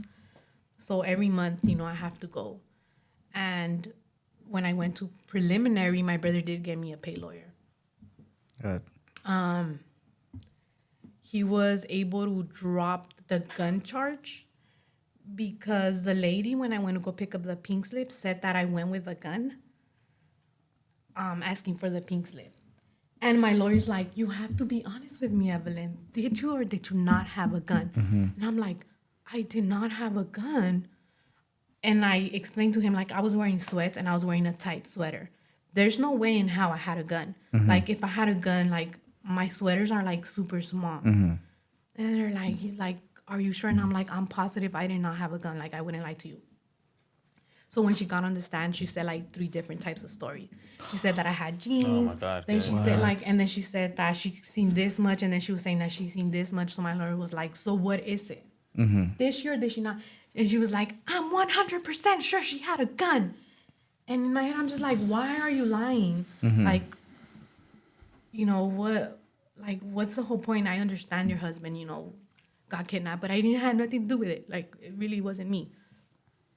So they ended up dropping that charge. The judge was like, DA, I'm sure you're going to agree with me. Like, I'm dropping it. So the DA was like, yeah, cool. That's some type of love, you know? Because what would have been that 10 years, extra 10 years or some bullshit like that? So here's a funny thing though.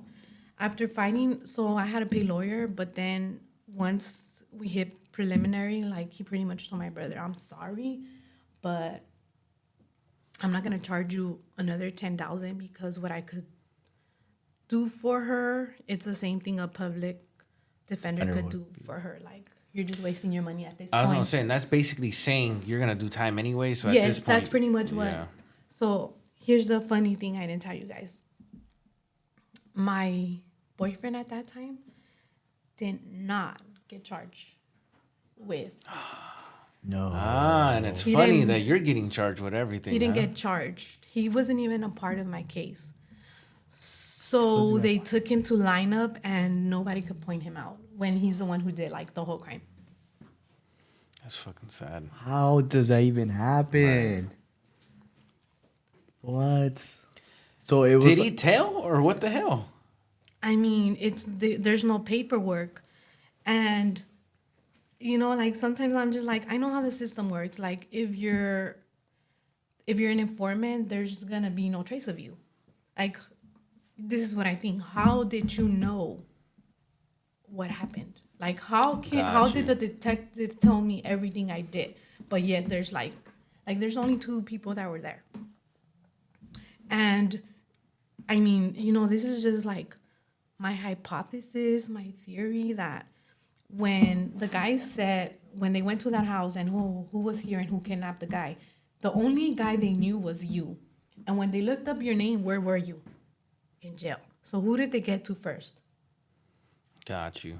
And how did they find me? And even if that wasn't the case, him supposed to have love for you and knowing that you already have 4 kids, like, goddamn, you know, like, man up, do what you do, whatever. So I mean, I get it. It's a grimy life. That's why we're supposed to stay the fuck out of it, you know? And that's pretty much what my lawyer told me. He said, I'm sorry to tell you, but unfortunately, if this guy comes and, you know, he says what he did, they will let you out. He's like, because you were not the problem and you're not the problem. You were just like one of the fishes in the sea. Like, unfortunately, you got caught up in this big old thing, but you have nothing to do with it. If this guy comes and like says he did what he did, he's like, you could go home. But unfortunately, because that's not gonna happen, he said, it's you and your co-defendant, and somebody has to go down for the crime. So you're looking at a lot of time. Oh my God. And I was just like, yeah, that's not gonna happen. And he even told me like, damn, you don't want to tell? And I'm just like, what difference is it gonna make if I tell? Like, yeah, it's a tough well, spot. I'm not gonna. I mean, when you say what difference, I'm thinking like, yo, like you won't get time, but no, like at this point, because he went to line up and they didn't point him out. It was pretty much like, what can I say? Not only that, my co-defendant actually said, you know what, like she didn't have nothing to do with it. Oh, did he really? Like he actually like said she didn't have nothing to do with it. You know, she did give us a ride, but didn't know what was gonna happen. So just the simple fact that they knew I gave them a ride was like, no, that's it. Nah, she knew what was gonna happen. She went to go pick up the pink slip. She was a part of the plan this whole time. And so then you think about like the facts versus the truth. Right. The facts are gonna show that I was definitely a part of it. The truth, I really wasn't. But when you take it to court and it's like, we have this evidence. It's like, to people that don't know you, don't know nothing. She's guilty. Right. Yeah. I was definitely guilty. It's like, no way am I going to take it to trial. No way. Like, you know, I was just tired. 2 years of fighting my case. I was just to the point where, like, please just, like, give me whatever you're going to give me. Mm-hmm. 15 years, 2 strikes. For a deal? That's the first deal? That was the first and only deal they gave me. All right, so you took the 15 with 2 strikes. That was the end result of that, huh? How'd you? What did you even know what the strikes were at the time? Like what that meant? Like 3 strikes you're out type, you know? So I knew that pretty much. Once I would get home, I was walking in the thin line. 3 strikes, you know, you're out. And I just feel that after waiting for such a long time, for me it was like, just give me something already. Like, I'm tired of going to court every month. Just give me something. Right. Having to get, what time do they wake you up over there? Like 2, 3 in the morning? So they'll wake you up like around 3:30 to 4 just to go to court. Just to go to court. In the morning? In the morning. Damn, I didn't even know it was like that. Yeah. What court were you going to? CCB? Yes, CCB. Yeah. And I tell people CCB is kind of like, it's a notorious court, but then again, it's like a 50-50. A lot of people, right? Don't they tell you, you're going to get love out of CCB as opposed to Torrance or Norwalk or, you know. But for a lot of people, it shit don't work out that way. But CCB is like one of those famous courts that people fucking just... Wow, it is also the biggest court in Los Angeles County. That's why. There we go. The biggest. We have about 15 stories. At CCB, right? Yeah. I never went to CCB. They used to bus us.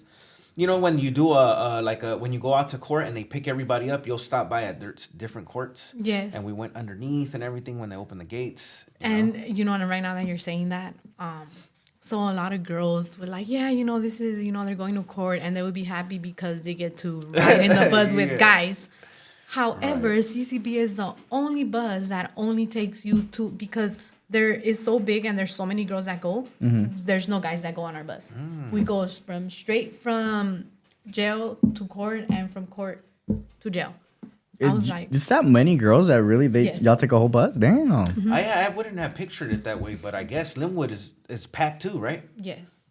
So like fucking 2-day processing, people sleeping on the floor, on a phone book and shit, trying to get a bunk or something. Yeah, sometimes Damn. it's like that, but I feel now they're a little better with that. But yeah, they're just packed. Super packed. Man, okay, so you take these 15. Where do you go to reception, or how do you catch the chain? How does that whole thing work? So then you have to wait. It's, I don't know, it's this thing where you're like, oh, I'm a 1, I'm a 2, and once you turn a 3, it means that you're gonna get shipped to prison already. And honestly, I recall a lot of the girls telling me like, you know, they make prison like this scary thing, but then they also tell you, prison is so much better than jail. Prison is so much better than county, you know? And I would always be like, I'd rather do my time in county. Then again, I already had 2 years there. So it's kind of like, I'm already familiarized with, you know, how it works, how, you know, you program. And county is pretty hard because where I was at, we would get lucky if they would pull us out for an hour. Like make your phone calls and shower. You know, we would be lucky. It's not a dorm living? It was cell living? It was cell living. Oh, okay. It was cell living, and so I think there's 24, so there's about 48 rooms. That's a lot of fucking rooms. And there's 2 girls, so it's the bottom tier and the top tier. And so they program like a tier at a time.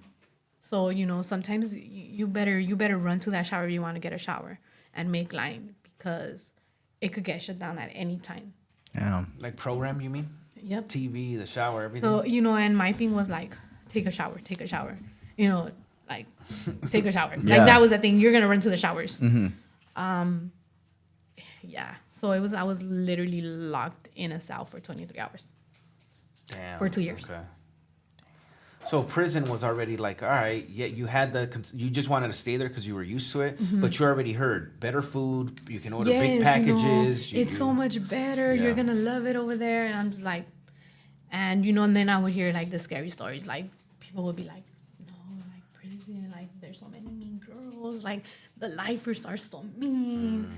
And like, you just hear all these crazy stories. And a lot of people would be like, but you know what? You're pretty cool. Like, you'll survive in there. He'll be all right. Damn, to I don't hear know how I would that. take that. I was like, yeah, how do I And- even... I'll survive. So I'm 22 now, like going to prison. You go to Chachilla, and they have yards. There's A, B, C, and D. A yard is specifically for reception. You Okay, know, okay. People are coming in, so you wear orange, like bright orange. Like everyone's wearing orange. That's the same thing for a reception for the males, man. Like, Oh, it's literally really? same thing. Yeah, you wear orange, and then once they send you wherever, then they give you a little set of blues, you know? You wear orange. Because I fought my case for so many years, and I was in, you know, mini high power. I've got to meet a lot of people that were fighting a lot of time and that were already going to prison, you know. So when I got to reception, this girl greeted me, you know, that she's giving you your clothes, and she tells me, Yesenia, like I'm already getting messages, and I just like, you know, got to the yard. She's like, Yesenia told me to tell you that she loves you, and as soon as you hit the yard, like she got clothes for you already, and you know, like and that, huh? yes, like that, you know, and that's, you know, like. Hey, with the guys, hey, once you hit the yard, bro, you got to do this, you got to do that. That's so different, like such a different you know, world. and I was just like, oh, thank you, you know, like just like, you know, like I had so many friends in there that were already like, Evelyn's coming up to prison, like we got her, you know, and I was just like, oh, you know, like okay, I could do this, you know, but just like looking at like, whoa, there's like just like fields and fields and Chachilla and fields. There's like nothing. It's just like, you know, and I'm just thinking like, this is where I'm gonna live. Yeah. You know, get off the bus and you're just like, oh. And that bus, it was smelled. It was so long. The officers, I don't know what they're called, that take you up to prison are like super mean. They're like, no. They're notorious. They They're really assholes. are. Like, there's like one in the back, just like, no talking, no, shh, hey, what'd I say? And you're just like, I'm literally like whispering, like, Yeah. like you literally, you're talking, you're whispering. You're just like, I'm just like, please get me off this bus already. So since one of the yards is reception, is it still like a level 4, 3, 2, 1 type of deal? So Chachilla is a level 4 prison. I think it's 3 and 4. Chachilla is a 3 and 4. But doesn't matter if your crime was, you know, not that harsh, you still have to hit Chachilla, a yard. Everyone that's gonna go to prison has to hit a yard reception. So you don't want to have any debts or nothing, huh? Because they're gonna see you. I mean, you have to hit the yard because that's where they're gonna give you your number, your prison number.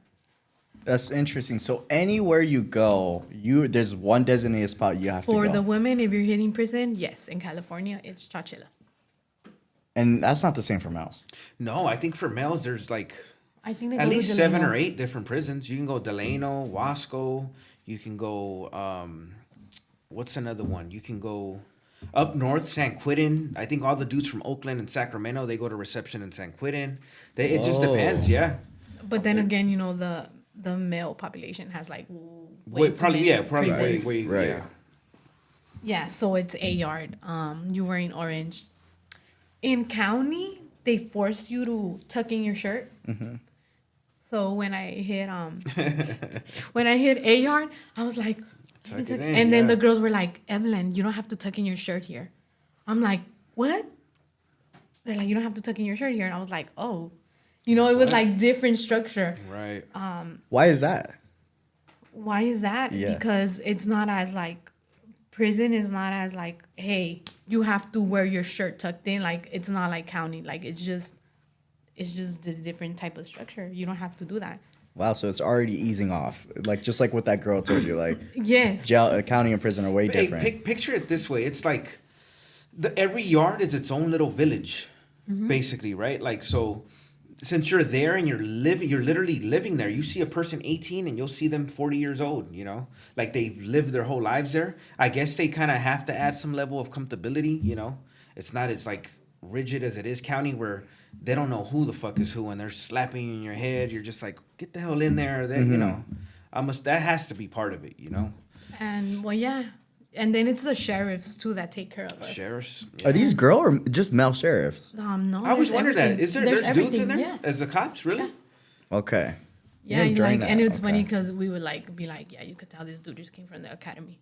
Like we would literally be like, yeah, you know. And I feel I don't not, if I'm not mistaken, I know that they have to do like certain hours in, you know, like in Before jail. they become sheriffs in yeah. the street. Yeah, I think it's like 2 years. Any sheriff have to have served in any of the county jails or something like that before they let them on the Yeah, street. so there's like a lot of young people, you know. I don't know. It just depends. It just depends what you get. But another thing that I was like kind of like wowed by was in county, they turn on and off the lights like they control that.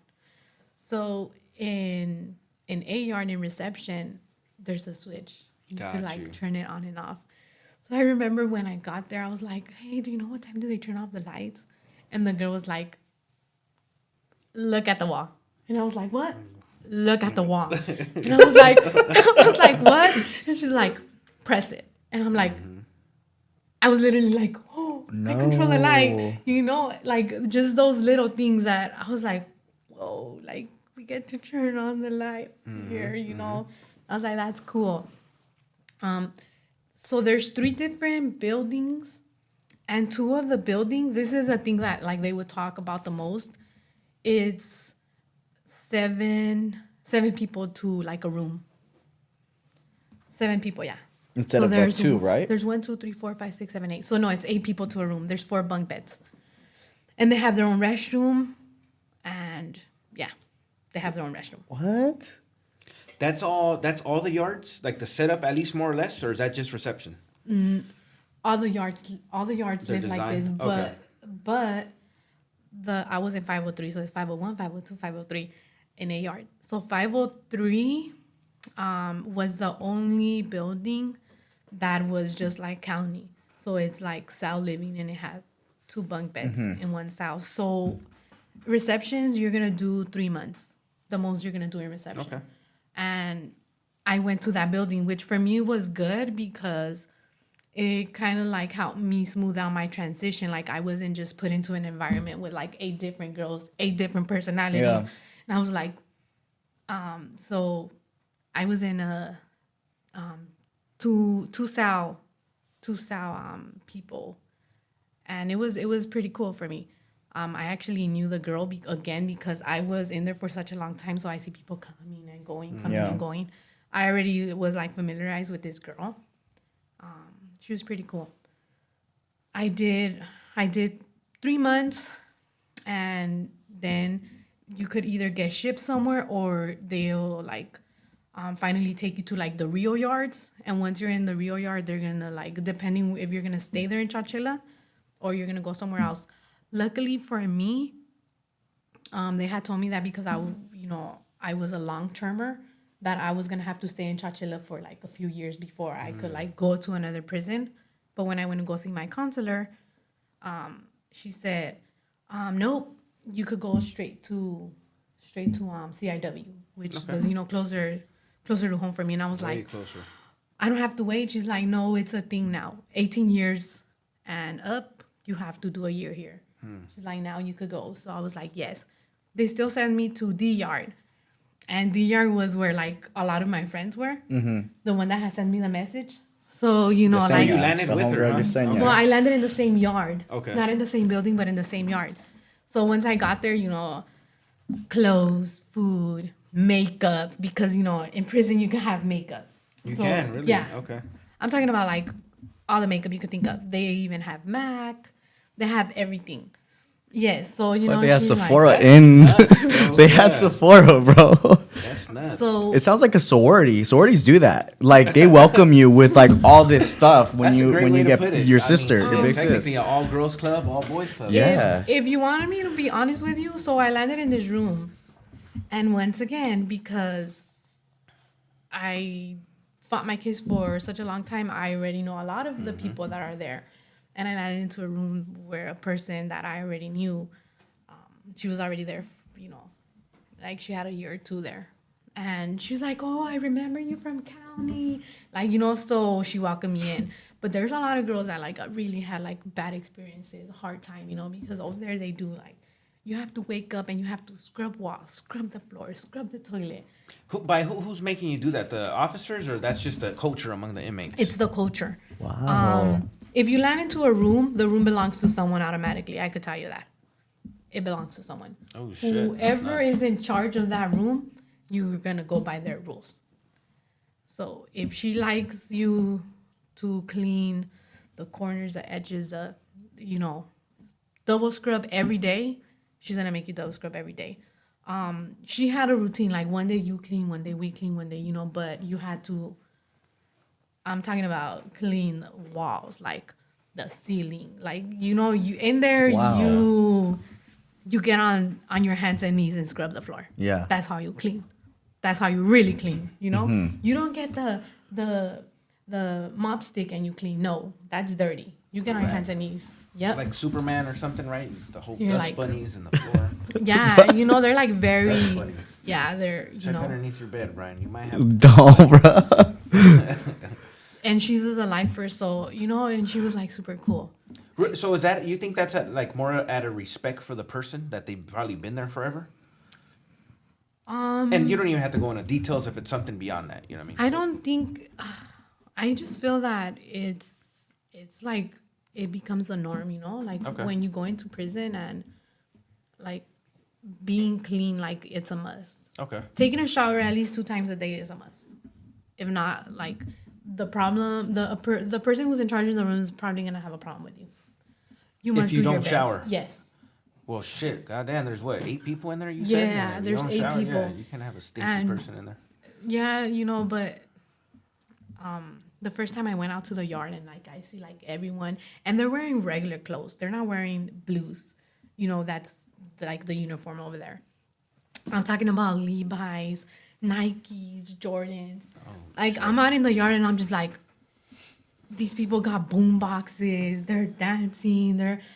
I'm like, you didn't expect that one up. I did not I'm expect like, that either. you know, Yo, and- like, what is going on? Like, I'm so confused. And I'm just like,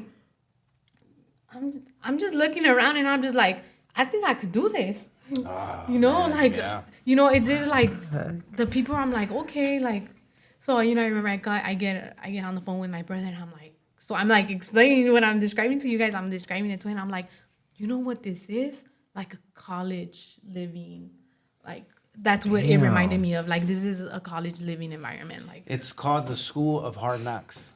That's what it's called. and you know, and like there's school there's, you know, like they have everything. Like if you want to get into a trade, if you want to go to college, if you want to finish high school, you know, like you just live there, like college living. That's So when you get there, how much time? My fault. No, go ahead. I was just gonna say, how much time did you, when you got there, did you have? And that's taking into account the 2 years you were fighting the case and all that. 2 years, and I did 3 years in A yard, and then I get to D yard, and I only did a month. In the before getting transferred out. Yes. Okay, so you didn't even get a chance to get your packages or nothing. Or your No, clothes? you're not allowed until you get classified. Okay. That's what, you know, so once you go into like where you're really gonna live, they classify you and then that's when they could send you your packages. So I'm there for a month, but you know, I'm good because, you know, my friends gave me clothes, you know, like it doesn't feel like, okay, you know, like Warm I have welcome. something, you know. I get to a month later, you know, I get to CIW. And honestly, the first time I see this place, dirty. and all I'm thinking is, it looks like I'm in the projects. Wow. Because that's what it looks like. That's what it looks like. I'm like, I'm in the projects. Way different. Yes, I'm like, I'm living in the projects. And over there, they don't have the like dorm living where it's like 7, 8 people to a room. Over there is cell living, so 2 persons to a room. And I'm just like, ew. But in that bus ride, I made friends, you know, that were already there, like lifers that were there for a very long time. So, you know, and it's a small community. CIW, like everyone knows everyone. CIW reminded me literally of high school. It's the best way I could describe it. You have the people that are drug addicts that like to do, you know, drink and party out in the yard. You have the people that are, you know, like the pretty girls, the nerds, you know, the rockers. Like you just see, like Just everybody, really. Yeah. Okay. you're just like that's literally what it reminded me of. I'm like, okay, I'm like back in high school. Is that because it's a lower level? Actually, they kind of had like 1, 2, 3, and 4. They had a little bit of everything. They say that CIW goes to that the snitches go to CIW. They like have it labeled. The baby cases go to CIW. And baby cases. And what's a baby case? Baby cases is like anyone that had like something to do with a child in their case. Oh man. So yeah, Like social service stuff, right? anything. Like Anything. Okay, If your case had anything to do with a kid, you're a baby case. That's just how it goes in the and yard. that's a really bad thing. That's a super bad label to have. Girls get definitely beat up for being a baby case. Once again, depending on what you did. Damn. So CIW was like, okay, like it's definitely dirty. There's a lot of dirt, but there's houses and like a park nearby. So I was like, okay, But to me, all that mattered was that I was close to home. I was 40 minutes away from home. Like I was back in Southern California. Right. I was like, I could do this. I was like, I guess, this is going to be my home. My release date was October 30th, 2025. That was the release date. And we're in 2020. And we're in 2023. Right. One of the first things that my mom told me was, I told her, hey, Mom, I could work here. Mind you, they do pay you by the cents. Dang, what's that look like then? An hour? Like each hour you're getting how much? So it depends. The most you can make in prison is $1. And that's if you're like a construction worker.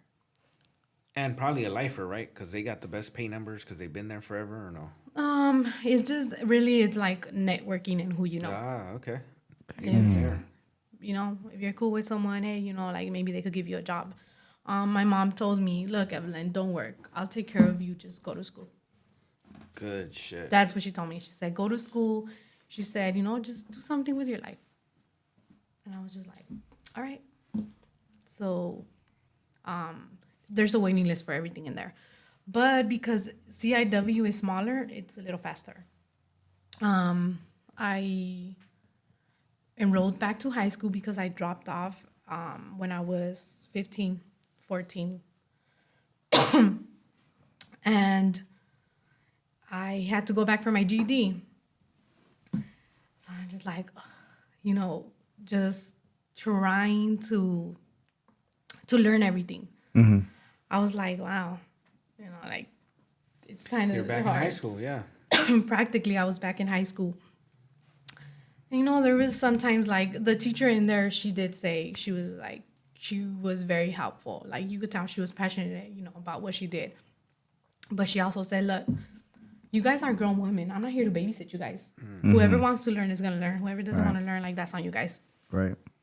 In prison, everyone has to do something.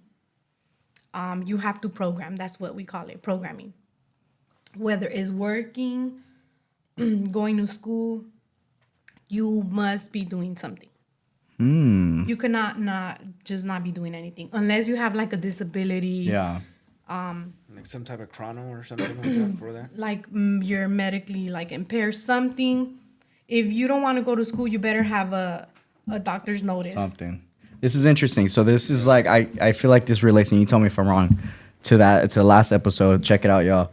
With Jared's episode, Ironwood being like that kind of vibe, that same, like if you're not doing it, you're seen as not to be messed up, but like you're trash, like if you're not doing it.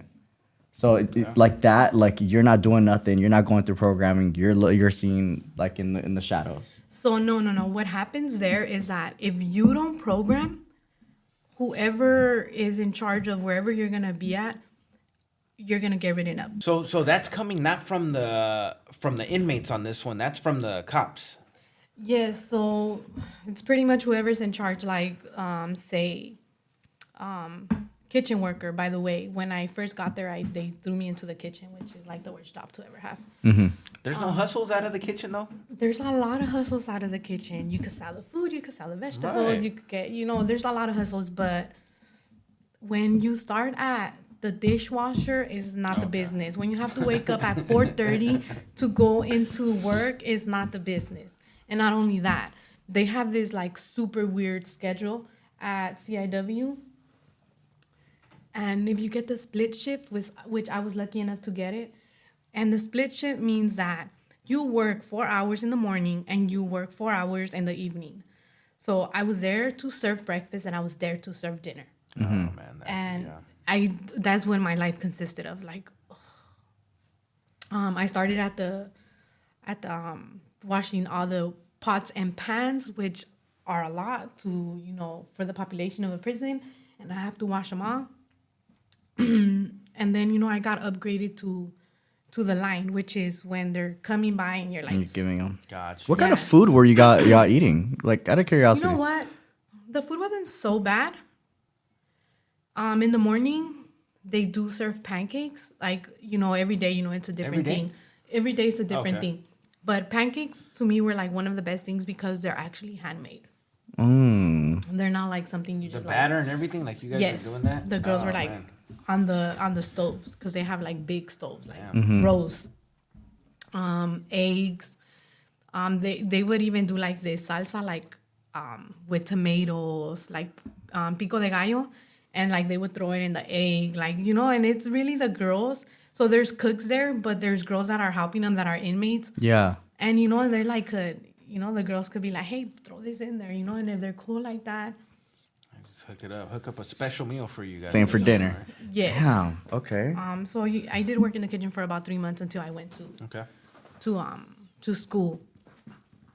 Working in the kitchen was pretty cool because I did get to like make friends with the cooks. So if I would go sometimes to get and be like, hey, can I have an extra milk? Can I have extra this? And like they would hook it up. So that was cool. And then you made friends also there that still worked there. So if you asked, hey, it's me, I would like tell them, and they would like put more extra stuff on the thing. But I went back to school, and it took me about 2 years to get it, but I got it. That's great. Your high school diploma GED. or GED? Nice. Congratulations. Congrats, man. Congratulations. Because you know as well as I do, there's a lot of people in there that just refuse to even get that. When you're already in there, you might as well. I was like, I was just like, math was like definitely my hardest subject, but I was like, I have to do it. I got my GED, and then after you're done with that, because you're already in school, you're able to like, what do you want to do? And they have a lot of vocational like trainings. Yeah, okay. Training. So I went for it's called technology services, and you get certified in like Word, Excel, PowerPoint. Nice. I love that. Yeah. So that's what I did next. I was there the last few years while I was incarcerated. But they also have college.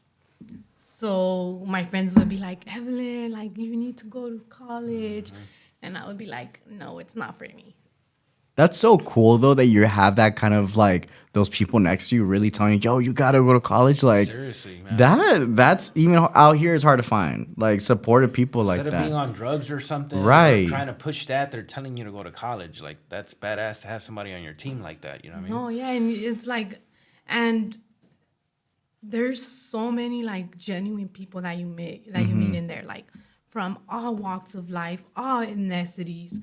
Like I have friends, I'm just like my friends are just be like, that's your friend, and like I have so many friends that I made while I was in prison, and I'm talking about lifers that got out, that they went aboard, and they told them, yes, you deserve to be out there, and and I still have a lot of friends that are still in there, and that are like, fighting their cases. They're, been in there for more than 10 years, 12 years.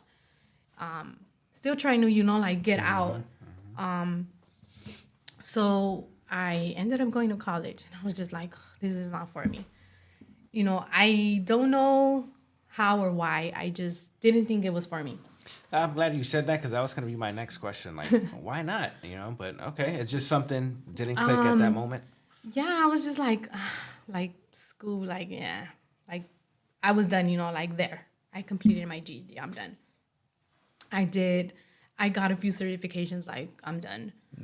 How many years did you have in at this point in total? So in total, okay, when I got my GED, I had about 5 years in already. Okay. And when I went to college, 7 years in. So it took you 2 years to finally join. Yeah, finally. So I joined in 2019. I was like, all right. And, this is because all my friends are like, come on. And even then, like, enrolling into college is kind of like a lottery. Like, only few certain get chosen. Right. And I didn't even know that. Whoa. Because, they can. So they do cohorts. And, like this cohort, next cohort, like you'll be the first one pretty much. And this was the first cohort that they were doing a double major, which was psychology and sociology. And I was like, I'm in. First semester, by the way, the professors go into prison and teach you. Ooh, that's nice. Okay. That's so cool. So I'm taking 4 classes my first semester. I'm just like, how am I going to do That's a lot. this? I tip my hat to you. That's a lot. First semester, not knowing what college is, not knowing what a syllabus is, not knowing anything. That's a lot. Yeah. Very true. Like, I don't know how I'm going to do this. My roommate at that time, we both got chosen for the cohort, so we were all in the same classes together. So that was pretty cool, because we would help each other. And I was just like, I don't know how I'm going to do this. Each other. Hence, help each other. No, I'm just like, but I was just like, I have no clue how I'm going to do this. And this is my first time, like attempting like college level classes. And by the end of the semester, if I tell you I was surprised, I was shocked. Straight A's, 4.0. Damn, that's dope. And I was hit just that, like, sound effect. and and I was just like I did that, like, and even then it's just like I don't know how I did it. Right. I was just like, wow, like, okay, then really like, okay, I could do this. Second semester, in the middle of it, pandemic hits. Oh, right. Wow, I forgot all about that. That good old pandemic. Real quick question before you go into that. I'm thinking this whole time, because I'm thinking about prison politics, fights, things of that sort. What is any of that going on? Because it seems like such a happy place to me. Like, so there's definitely a lot of that going on. Oh, okay. There's fights. There's people getting caught with drugs. People getting caught with cell phones. Which, by the way, I did have a cell phone in prison, and I also got caught with one. Oh, okay. I was like, that's, yes, there's everything that there's out here. It's in there too. It's just the hard reality. And sometimes I say, like, it's probably worse there in prison than it is out there. Because you could get your hands on everything. Yeah. There's definitely, the dope dealers, the hustlers. There's everything in the yard. Me, personally, I was, like, I'm walking a straight line. Like, Great, yeah. I didn't, like... If I learned something in prison is that, like, I kind of like, it was kind of like a street code, like you mind your own business. Like, that's how I was. Like, I don't care what the next person is doing. I don't care what my neighbor's doing. Like, they get into fights, like, and most of the fights in there, kid me not, are girlfriend related. No way.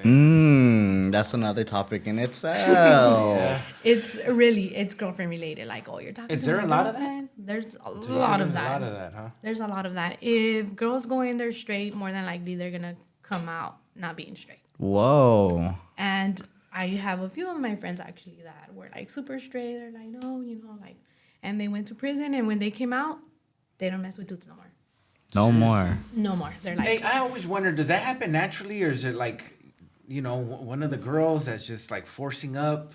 Like, I'm curious about that. Honestly, that's what the way the movies portray it. I'm just saying. No, right? Honestly, I feel that in prison, it's a trend. There you go. It's a trend. It's a trend. Like, it's the thing. Like, you have a girlfriend, or girls that are like girly girls become like tomboyish, because apparently girls that become tomboyish in prison get more attention. So, like, and it's a survival thing. I've seen a lot of girls that become boys, like literally will cut their hair off, and once they leave prison, they're girls again. They're back. Yeah. And we're just like, girl. See, I never would have known or pictured something like that, or even thought that's the get down. That's nuts to think about it. What about, this is another pretty sensitive one. What about relationships with inmates and cops? That's a good one. I've always wondered that too. There's that too. How does that go? However, like, it was funny because you would hear a lot like, oh, this girl's messing with this cop, and you're just like, like, you could tell. How can you tell? Do they get an extra fucking tray or? So say the officer is and real quick, just general, in case I don't know if that stuff's still going on. You don't want to. No, it's not going on, and I'm gonna tell you why it's not going on. Like say, we used to like make fun of these girls where like an officer's working like in a building that they don't even live, and you will see them like go over there and just like talk to them, like he would like just let them in, and we're just like, they're obvious. Oh, shit. Like we would be like, they're obvious. Like you could just tell. Mm-hmm. Like they do not know how to like keep it low key. Like we would always say, and then later on you're like, oh, he got walked off, and we're like, oh, okay, I wonder why. Got walked off? How? Oh, like he got fired. Oh, wow. Okay. Yeah, that's where like, oh, did you hear he got walked off? Like that's when like, oh, he got caught. Now they have body cams, and CIW was the only prison that didn't have cameras in the yards. We did not have no cameras. That sounds like a recipe for disaster, huh? We didn't have no cameras, no nothing. So it was pretty much like, you do whatever you want. The thing I am gonna say about CIW too was that a lot of people ask me this, like, were you like just locked in? And I'm like, no. The doors open at 6 a.m, and the only time you go in is for count, which is 3:30 to 4:30, and then they open up again and they don't close till 8:45. So like yard recall and stuff like that, same thing. Like sometimes there could be yard recall, but the doors are pretty much open. Okay. You could be like inside your dorm, like your building, or be outside in the yard, like unless something's going on. What I don't miss is the yards down. So I don't know if you know about yard down. Every time something happens, anything, it could be an emergency, it could be somebody fighting, it could be they sound the alarm. Right, okay. And they say, yard, as soon as you hear the alarm, get down on the floor. Mm-hmm. Rain, sun, you get down on the floor. Mm-hmm. CIW has a tendency of putting the yard down like every few minutes. You're just like, yard down.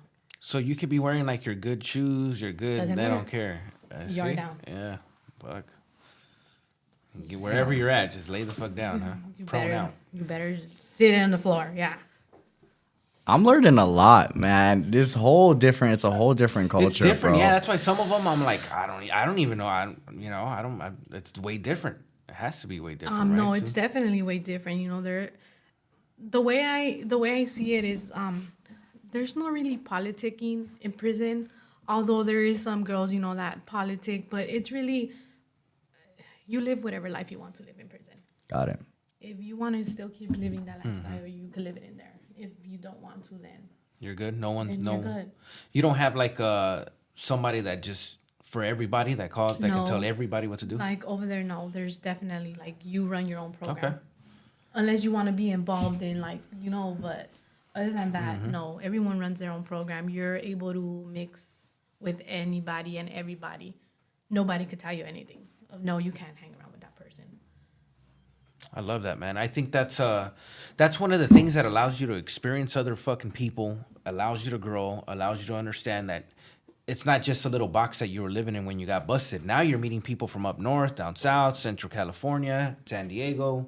And it's like it's a different world. Are not even from this country. Like I met people that live in Mexico, live in Colombia, live in they're in Spain. Oh shit. Like you meet like all types of people. You're just like, what?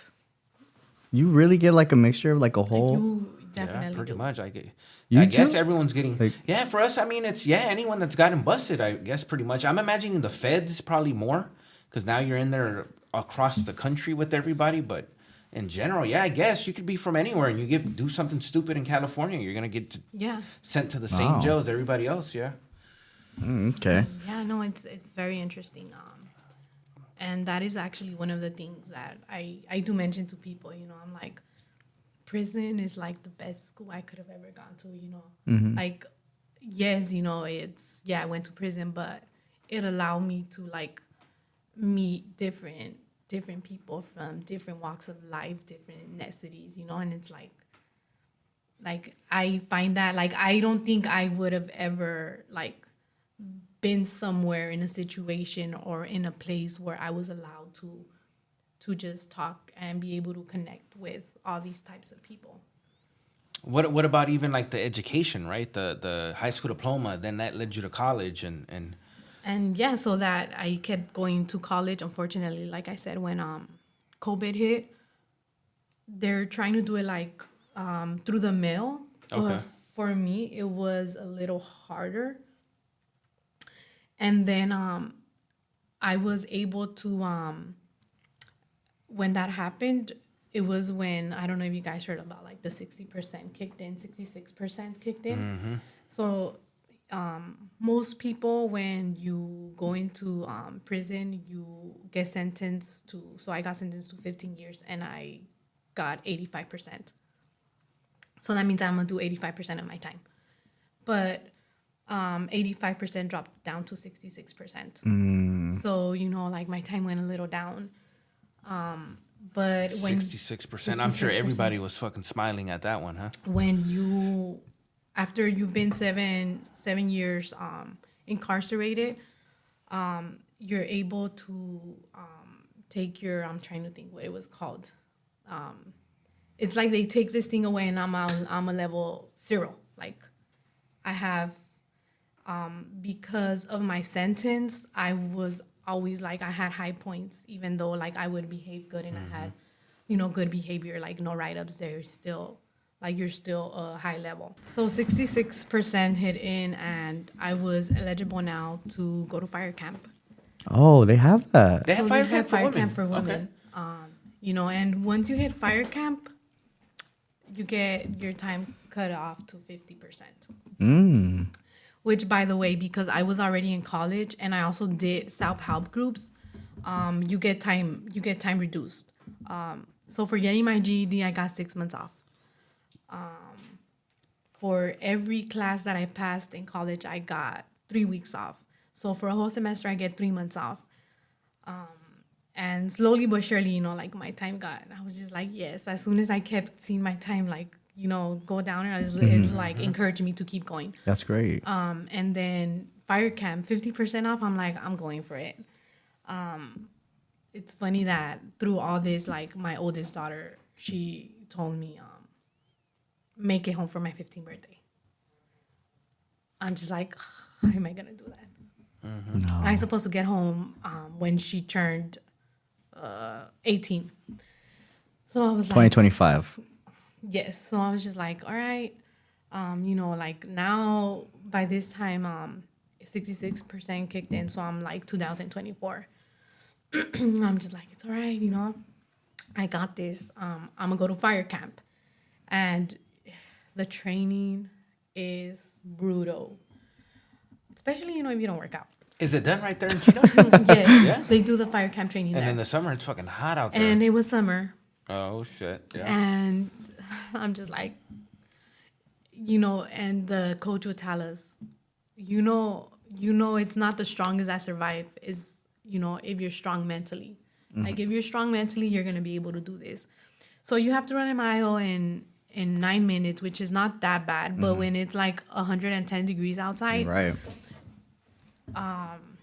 you just have to do all types of things. I'm just like, Yeah. get me out of here. And all I could think of when I'm running and it's so hot, I'm just like, I could do this. I could do this. Yeah. 15. I gotta, you know, like There that's you all I'm go. telling myself. Unfortunately, for people like me that are not runners, like I got bruises in my toes. Like I'm talking about purple nails. Like they when it was getting infected and I'm still like trying to do my training and I went to the doctor and the doctor's like, no, like you have to, Like, you can't do it? like no, he tells me that I have to wait at least a week because it's not happening. Damn. You know, I'm just like now it's not up to me and I'm just like, okay. So while this is happening, I'm already eligible to go to a CCTRP. And what a CCTRP is that there's programs where you're still a part of the state, like you still have your number, but when you have 2 years to the gate, you're able to, it's called like a reentry home and you're able to like transition. back into society. That's what they help you with.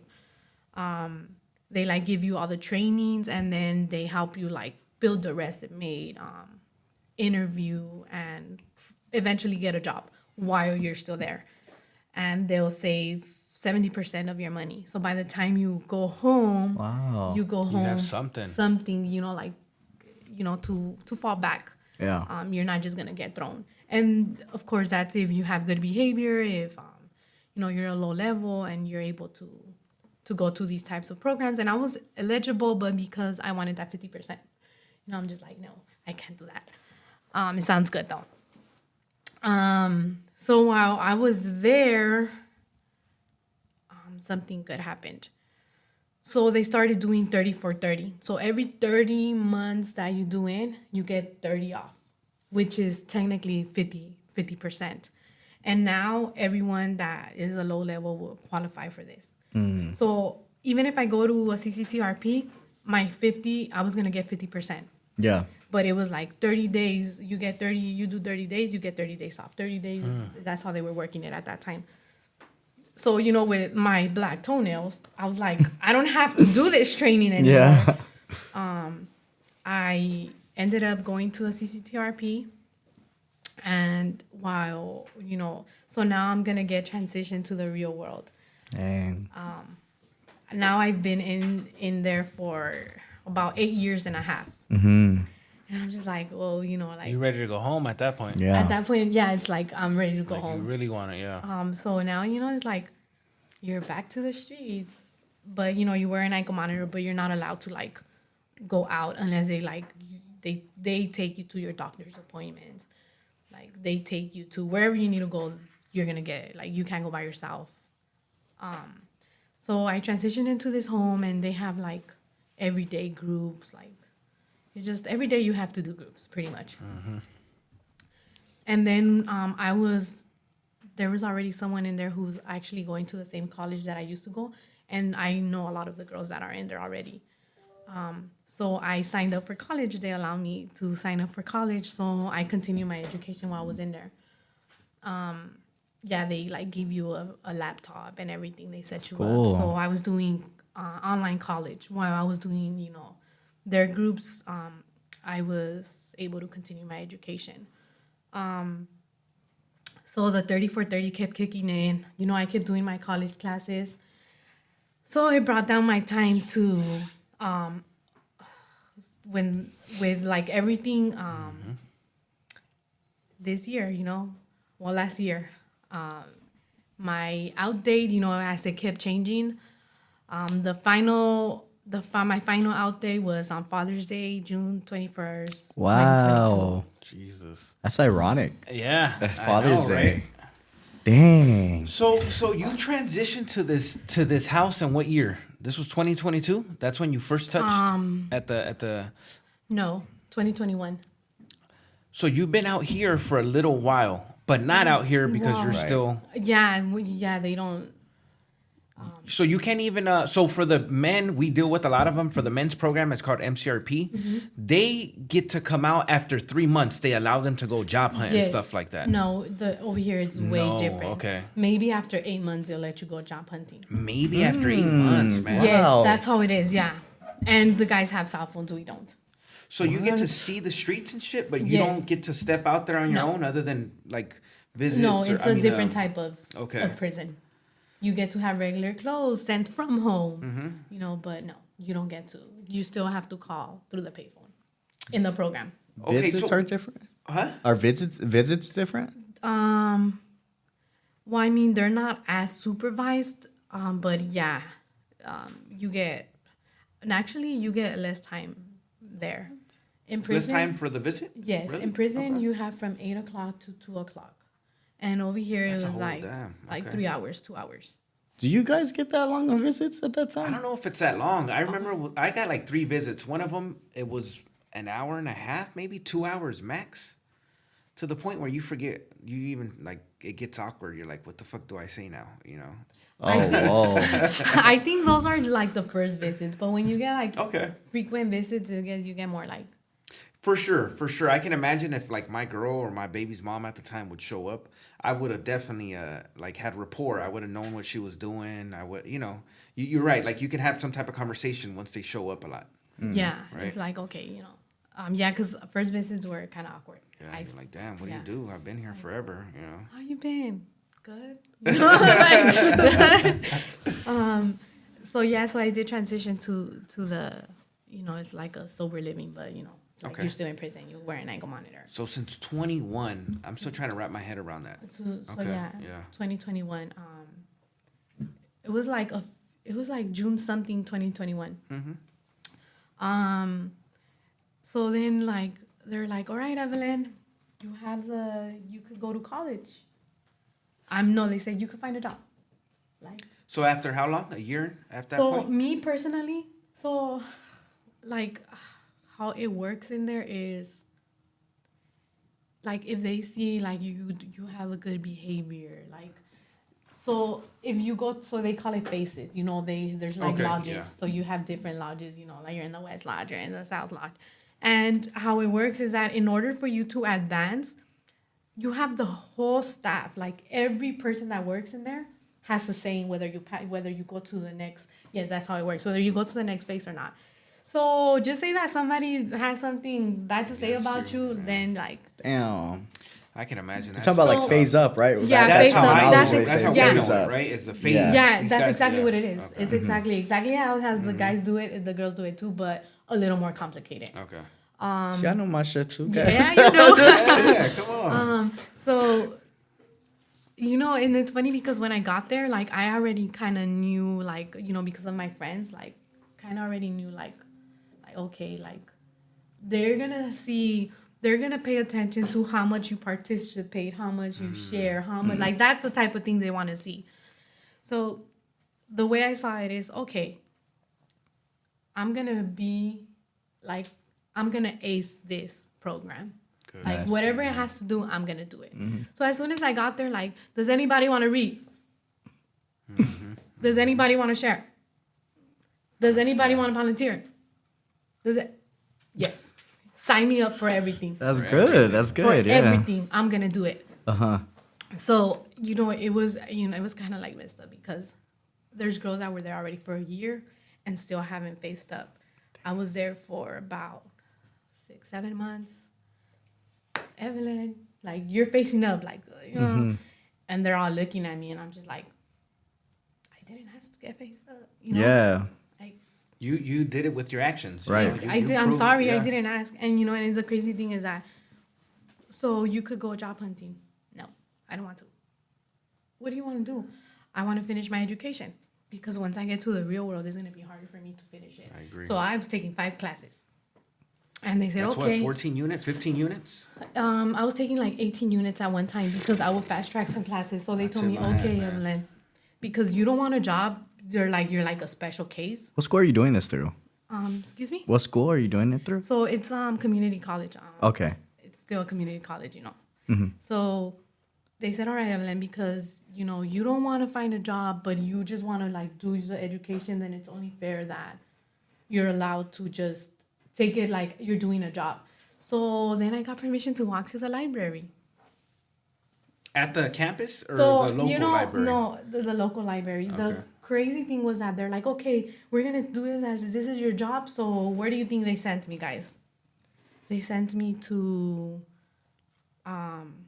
Amistad to do my homework in there. Really? Okay.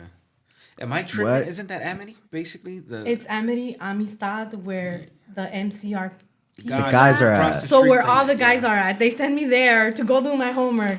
And I'm just like, and they're like, and you better not talk to no guys. And I'm just like, well, I mean, I'm not going to be rude either. Yeah. But, they're all like, don't talk to guys. And I have to go in the bus.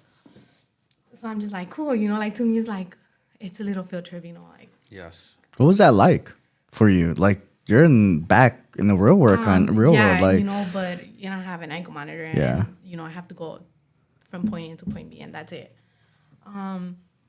Which, if you really think about it, you did 8.5 years in there. It takes a little time to transition. Sometimes we may not like to admit it, but it might serve you as a good thing just to figure it out a little bit. And And I would like a lot of my friends would tell me like once you come out here, like you're gonna see like sometimes you might get a little anxiety or you might and like being around a lot of people. So I remember like I would be walking or I would be in the bus like there's like a lot of people and I would be like I'll think about it. Do I feel anxiety? And I'm like looking at the people and I'm like, no. Cool. Ooh, I would like question myself like, am I feeling anxiety? And like what am I feeling? Like I just wanted. And the only thing I would say that sometimes I would like find it a little trigger was when like I would hear alarms. I'll be like, oh yeah. I'll be like, oh no. I was like, let's not yard down.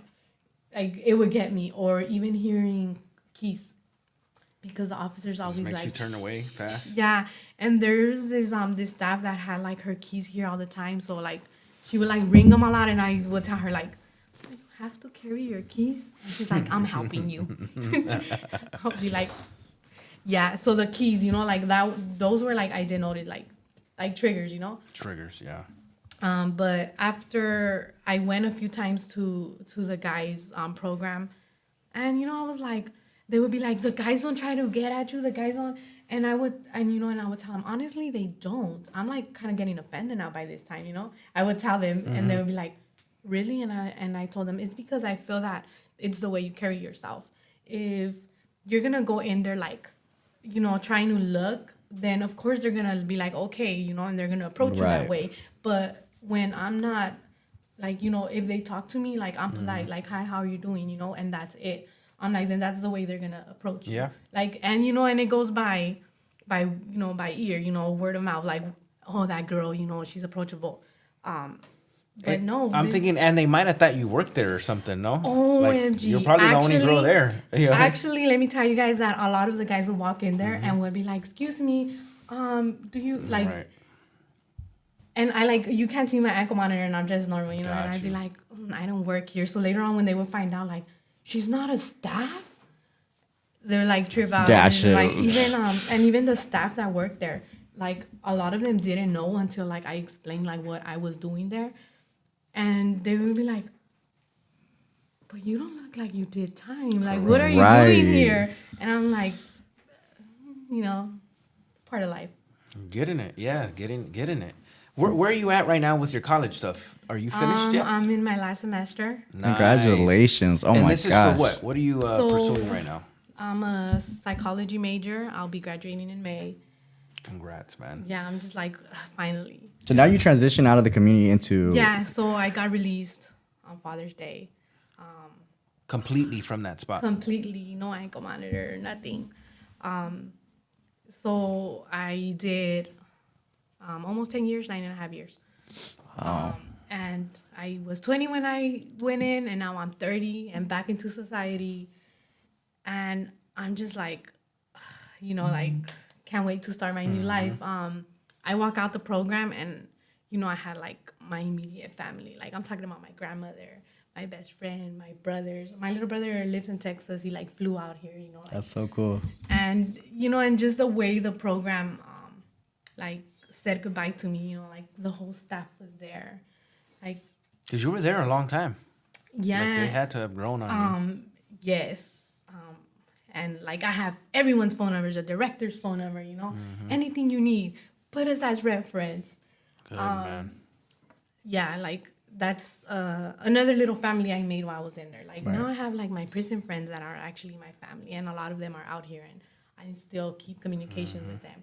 I'm like, now I have like, this other network of family, and I have my real family. Right. Yes, it was a beautiful goodbye and a beautiful welcome. Correct. So I as soon as I come out, before I come out, I already have a job. Damn. Out of the housing program. No, not out of the housing. It's funny because they did tell me like, you wouldn't want a job with us, and I'm just like, I'm sorry, like, what? I already have a job lined up for me. Yes, my brother owns his own company. Okay. So he's like, hurry up and get home because you got to start working. So. And congrats to your big bro. Seriously, man, like, it sounds like they're doing well. Yeah, like congrats to your big bro for. Here, Yeah, and that's what I always say. Like really, I feel that one of the reasons why a lot of the girls like go back to what they know is because they don't have that support system. Right. Like, you know, when you don't have that support system, somebody to back you up, somebody to help you up, like, what are you going to do? You're going to go back to what you used to do. Yeah. And yeah, luckily for me, like I came home to, like, I already had something waiting for me. I had a job, you know, I had a car already. Wow. You know, just love from everyone. Moral support, emotional support. Like, how are you doing? How are you feeling? Are you good? So I come home and I'm just like my block, I'm just like, whoa, like what happened here, you know? And I feel like I just like jumped right into it. Like my transition wasn't even like I'm struggling.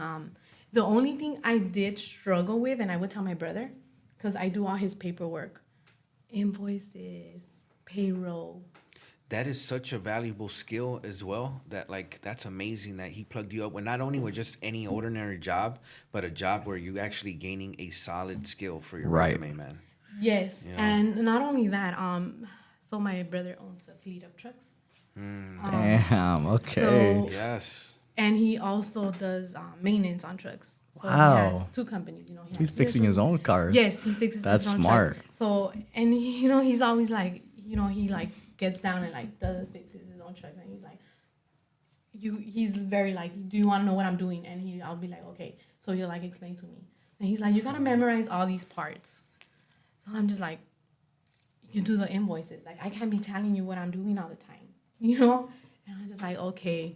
Oh, So, because you're just that inquisitive. You just like you want to know what he's, you know. So technically, he's like, you have to memorize all these parts, like all the parts, because it goes hand in hand with the invoicing. With the invoice, I Okay. have to put the parts that, you know, what did they do and what did they fix and what the part was and how much was the cost of the part, you know. So I'm like learning all that, like, okay, so this truck. This is a rotor, a whatever, a steering wheel. I don't know. I don't know any car parts, but yeah, now I'm with you. Yeah, and you know, and like sometimes he's like, okay, this is how you fix it. And I'm just like, okay, I know how to fix it. He's like, all right, next time I need you to do that, you're gonna do it. Damn. You know, and I'm just like, okay, cool. Like, okay, pass me this and do that. And like I'm pretty, so it's funny because when they ask like, so what do you do? I'm like, well, I'm technically like personal assistant. I'm like accountant. I'm like Multiple practically hats. everything. yeah, and whatever he wants me to do, like I'm gonna do it. And yeah, you know, it's cool that I'm learning, and he knows like I'm in school, so he's like, you know, do your school, and I'm also getting a second job in March with, I don't know if you guys heard of CJL. No. CJL, Southern, no.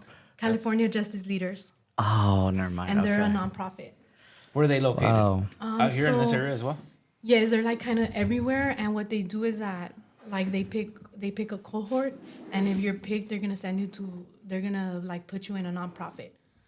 So I'm gonna work with I don't know if you guys heard of Grid. Yes. Yeah. So we I'll work be with working Grid. We have a with really Grid. good relationship. Yeah. With Grid. Okay, so I'll be working with Grid in March. Congrats, man. That's fucking That's amazing. so cool. That is cool. Yeah. And you know, like that's my goals. I'm like blessed to have a great support system, and my brother pretty much like says, whatever you want to do, like, yes, I'll help you. You want to start your own business, yes, whatever you want. But you know, I'm just like, you know, slow down. Yeah. Like I'm still like figuring it out. He's like, I just want you to know the whole business, like have your own business. Run Yeah. it. But I'm told, I'm like, I think I want my own nonprofit. He's all like, let's do it. So, And I know Show somebody. support. I know That's somebody real that could help support. out with that. Yeah, that's awesome. you know, I'm just there. He's like, all right. He's not like, let's do it. You know, so I'm just like, okay. So right now, you know, finishing college, I will be transferring to Cal State LA. I'll probably just finish up to, you know, my bachelor's, just cause, you know, I feel at this point, I'm going to school not for the degree, but for the love of school and for the love of just, you know, understanding other people. That's why I major in psychology. You know, just being able to help someone wherever they're at. And That's like, yeah. amazing, man. Yeah. That's amazing. That's like those stories that It's the best possible outcome for somebody that's formerly incarcerated to get plugged in that way, and not only for that, because a lot of people get plugged in but they don't take advantage of it, or they just don't have the tools within them to be able to navigate it. You know what I mean? And luckily, you're blessed to be able to do that. You know what I'm saying? No, definitely. And they ask me like, so what is your goal? Like, what do you want to do in life?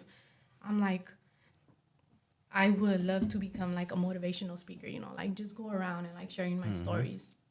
Targeting, teenagers, young adults, like I did time, like I went down the wrong road. I did almost 10 years in prison, but like I gained so much more from being in there, I came out with an education, like I came out healed, I know where I went wrong, but it's not about the mistakes you do in life, it's about how you pick up yourself.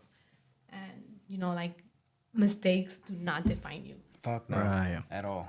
Yeah. And you're already doing it now. The motivational speaking through the podcast, all that is what you're doing now. Before we wrap things up, can you talk about what happened with your babies, with the kids? That was exactly what I wanted to end it on. Real quick. End it off on that note, and then. So the first thing I want to say is that last month, my daughter turned 15. Hey, wow, you made it. You made it. 15. So I made it to her 15th birthday, just like she asked me to. My 3 children, I'm fighting custody for them right now as we speak. Because they went with dad, right? And so that's a tough one, yeah. It's a tough one because dad actually lost custody of them, but they're still with the family. Okay. Got it. So a little thing I didn't tell you guys was that while I was in there, I know that I was going to have to fight custody for them. So I practically did like everything I know they were going to ask me for. Parenting classes, anger management, like I did everything. So when I went to court and I presented all this, they're like, okay, well, you don't have to do anything, but just, like keep like visiting. Stay positive. Yeah, and like your kids. And then like eventually like, yeah. I have court again in March, and social workers like we have no reason to deny you. Like, That's amazing, man. And you talk to the babies and everything, and they're ready. Yes. They're ready. Yeah. Okay. They're ready to come home, man. And just know, too, which I'm sure you've thought about all these angles, it is a transition even for them, because they've been with the people they've been with. It's a whole thing, and but I'm just glad that it's working out the way you the way you envision it, the way, and you put in the work for it, too. Does that make sense? Like, it didn't just happen. You didn't just, like you said, you had to, like, proactively go out there and get it to be able to make it happen again, No, definitely, and they asked me, like, how did you do it in there? And I'm like, it's like life out here. You make of life whatever you want it. Like, it's just, that's what it is, If you're out here, you're going to have your ups and downs. Prison was the same thing for me. Of course, I had my ups and downs, but, it was like my attitude was going to determine my outcome. So it was just like, I'm going to keep going. Right. Got you. Shit. I mean, that was an amazing testimony. Again, I want to thank you for whatever. We put out a little post. You reached out. We made it happen. You came through. And again, everybody, thank Evelyn for such an amazing testimony. Honestly. Some few words for some females out there. What would you want to tell them? What type of females? Any females? Any. I mean, any, I guess. Or the target that you have in your head. Exactly. The people you want to work with. No, what I would say to everyone is that, one, there's nothing impossible in this world. Like, absolutely nothing. You want it, you could get it. There you go. That awesome, part. Let's man. get it, baby. Who said we don't drop gems? Let's get it.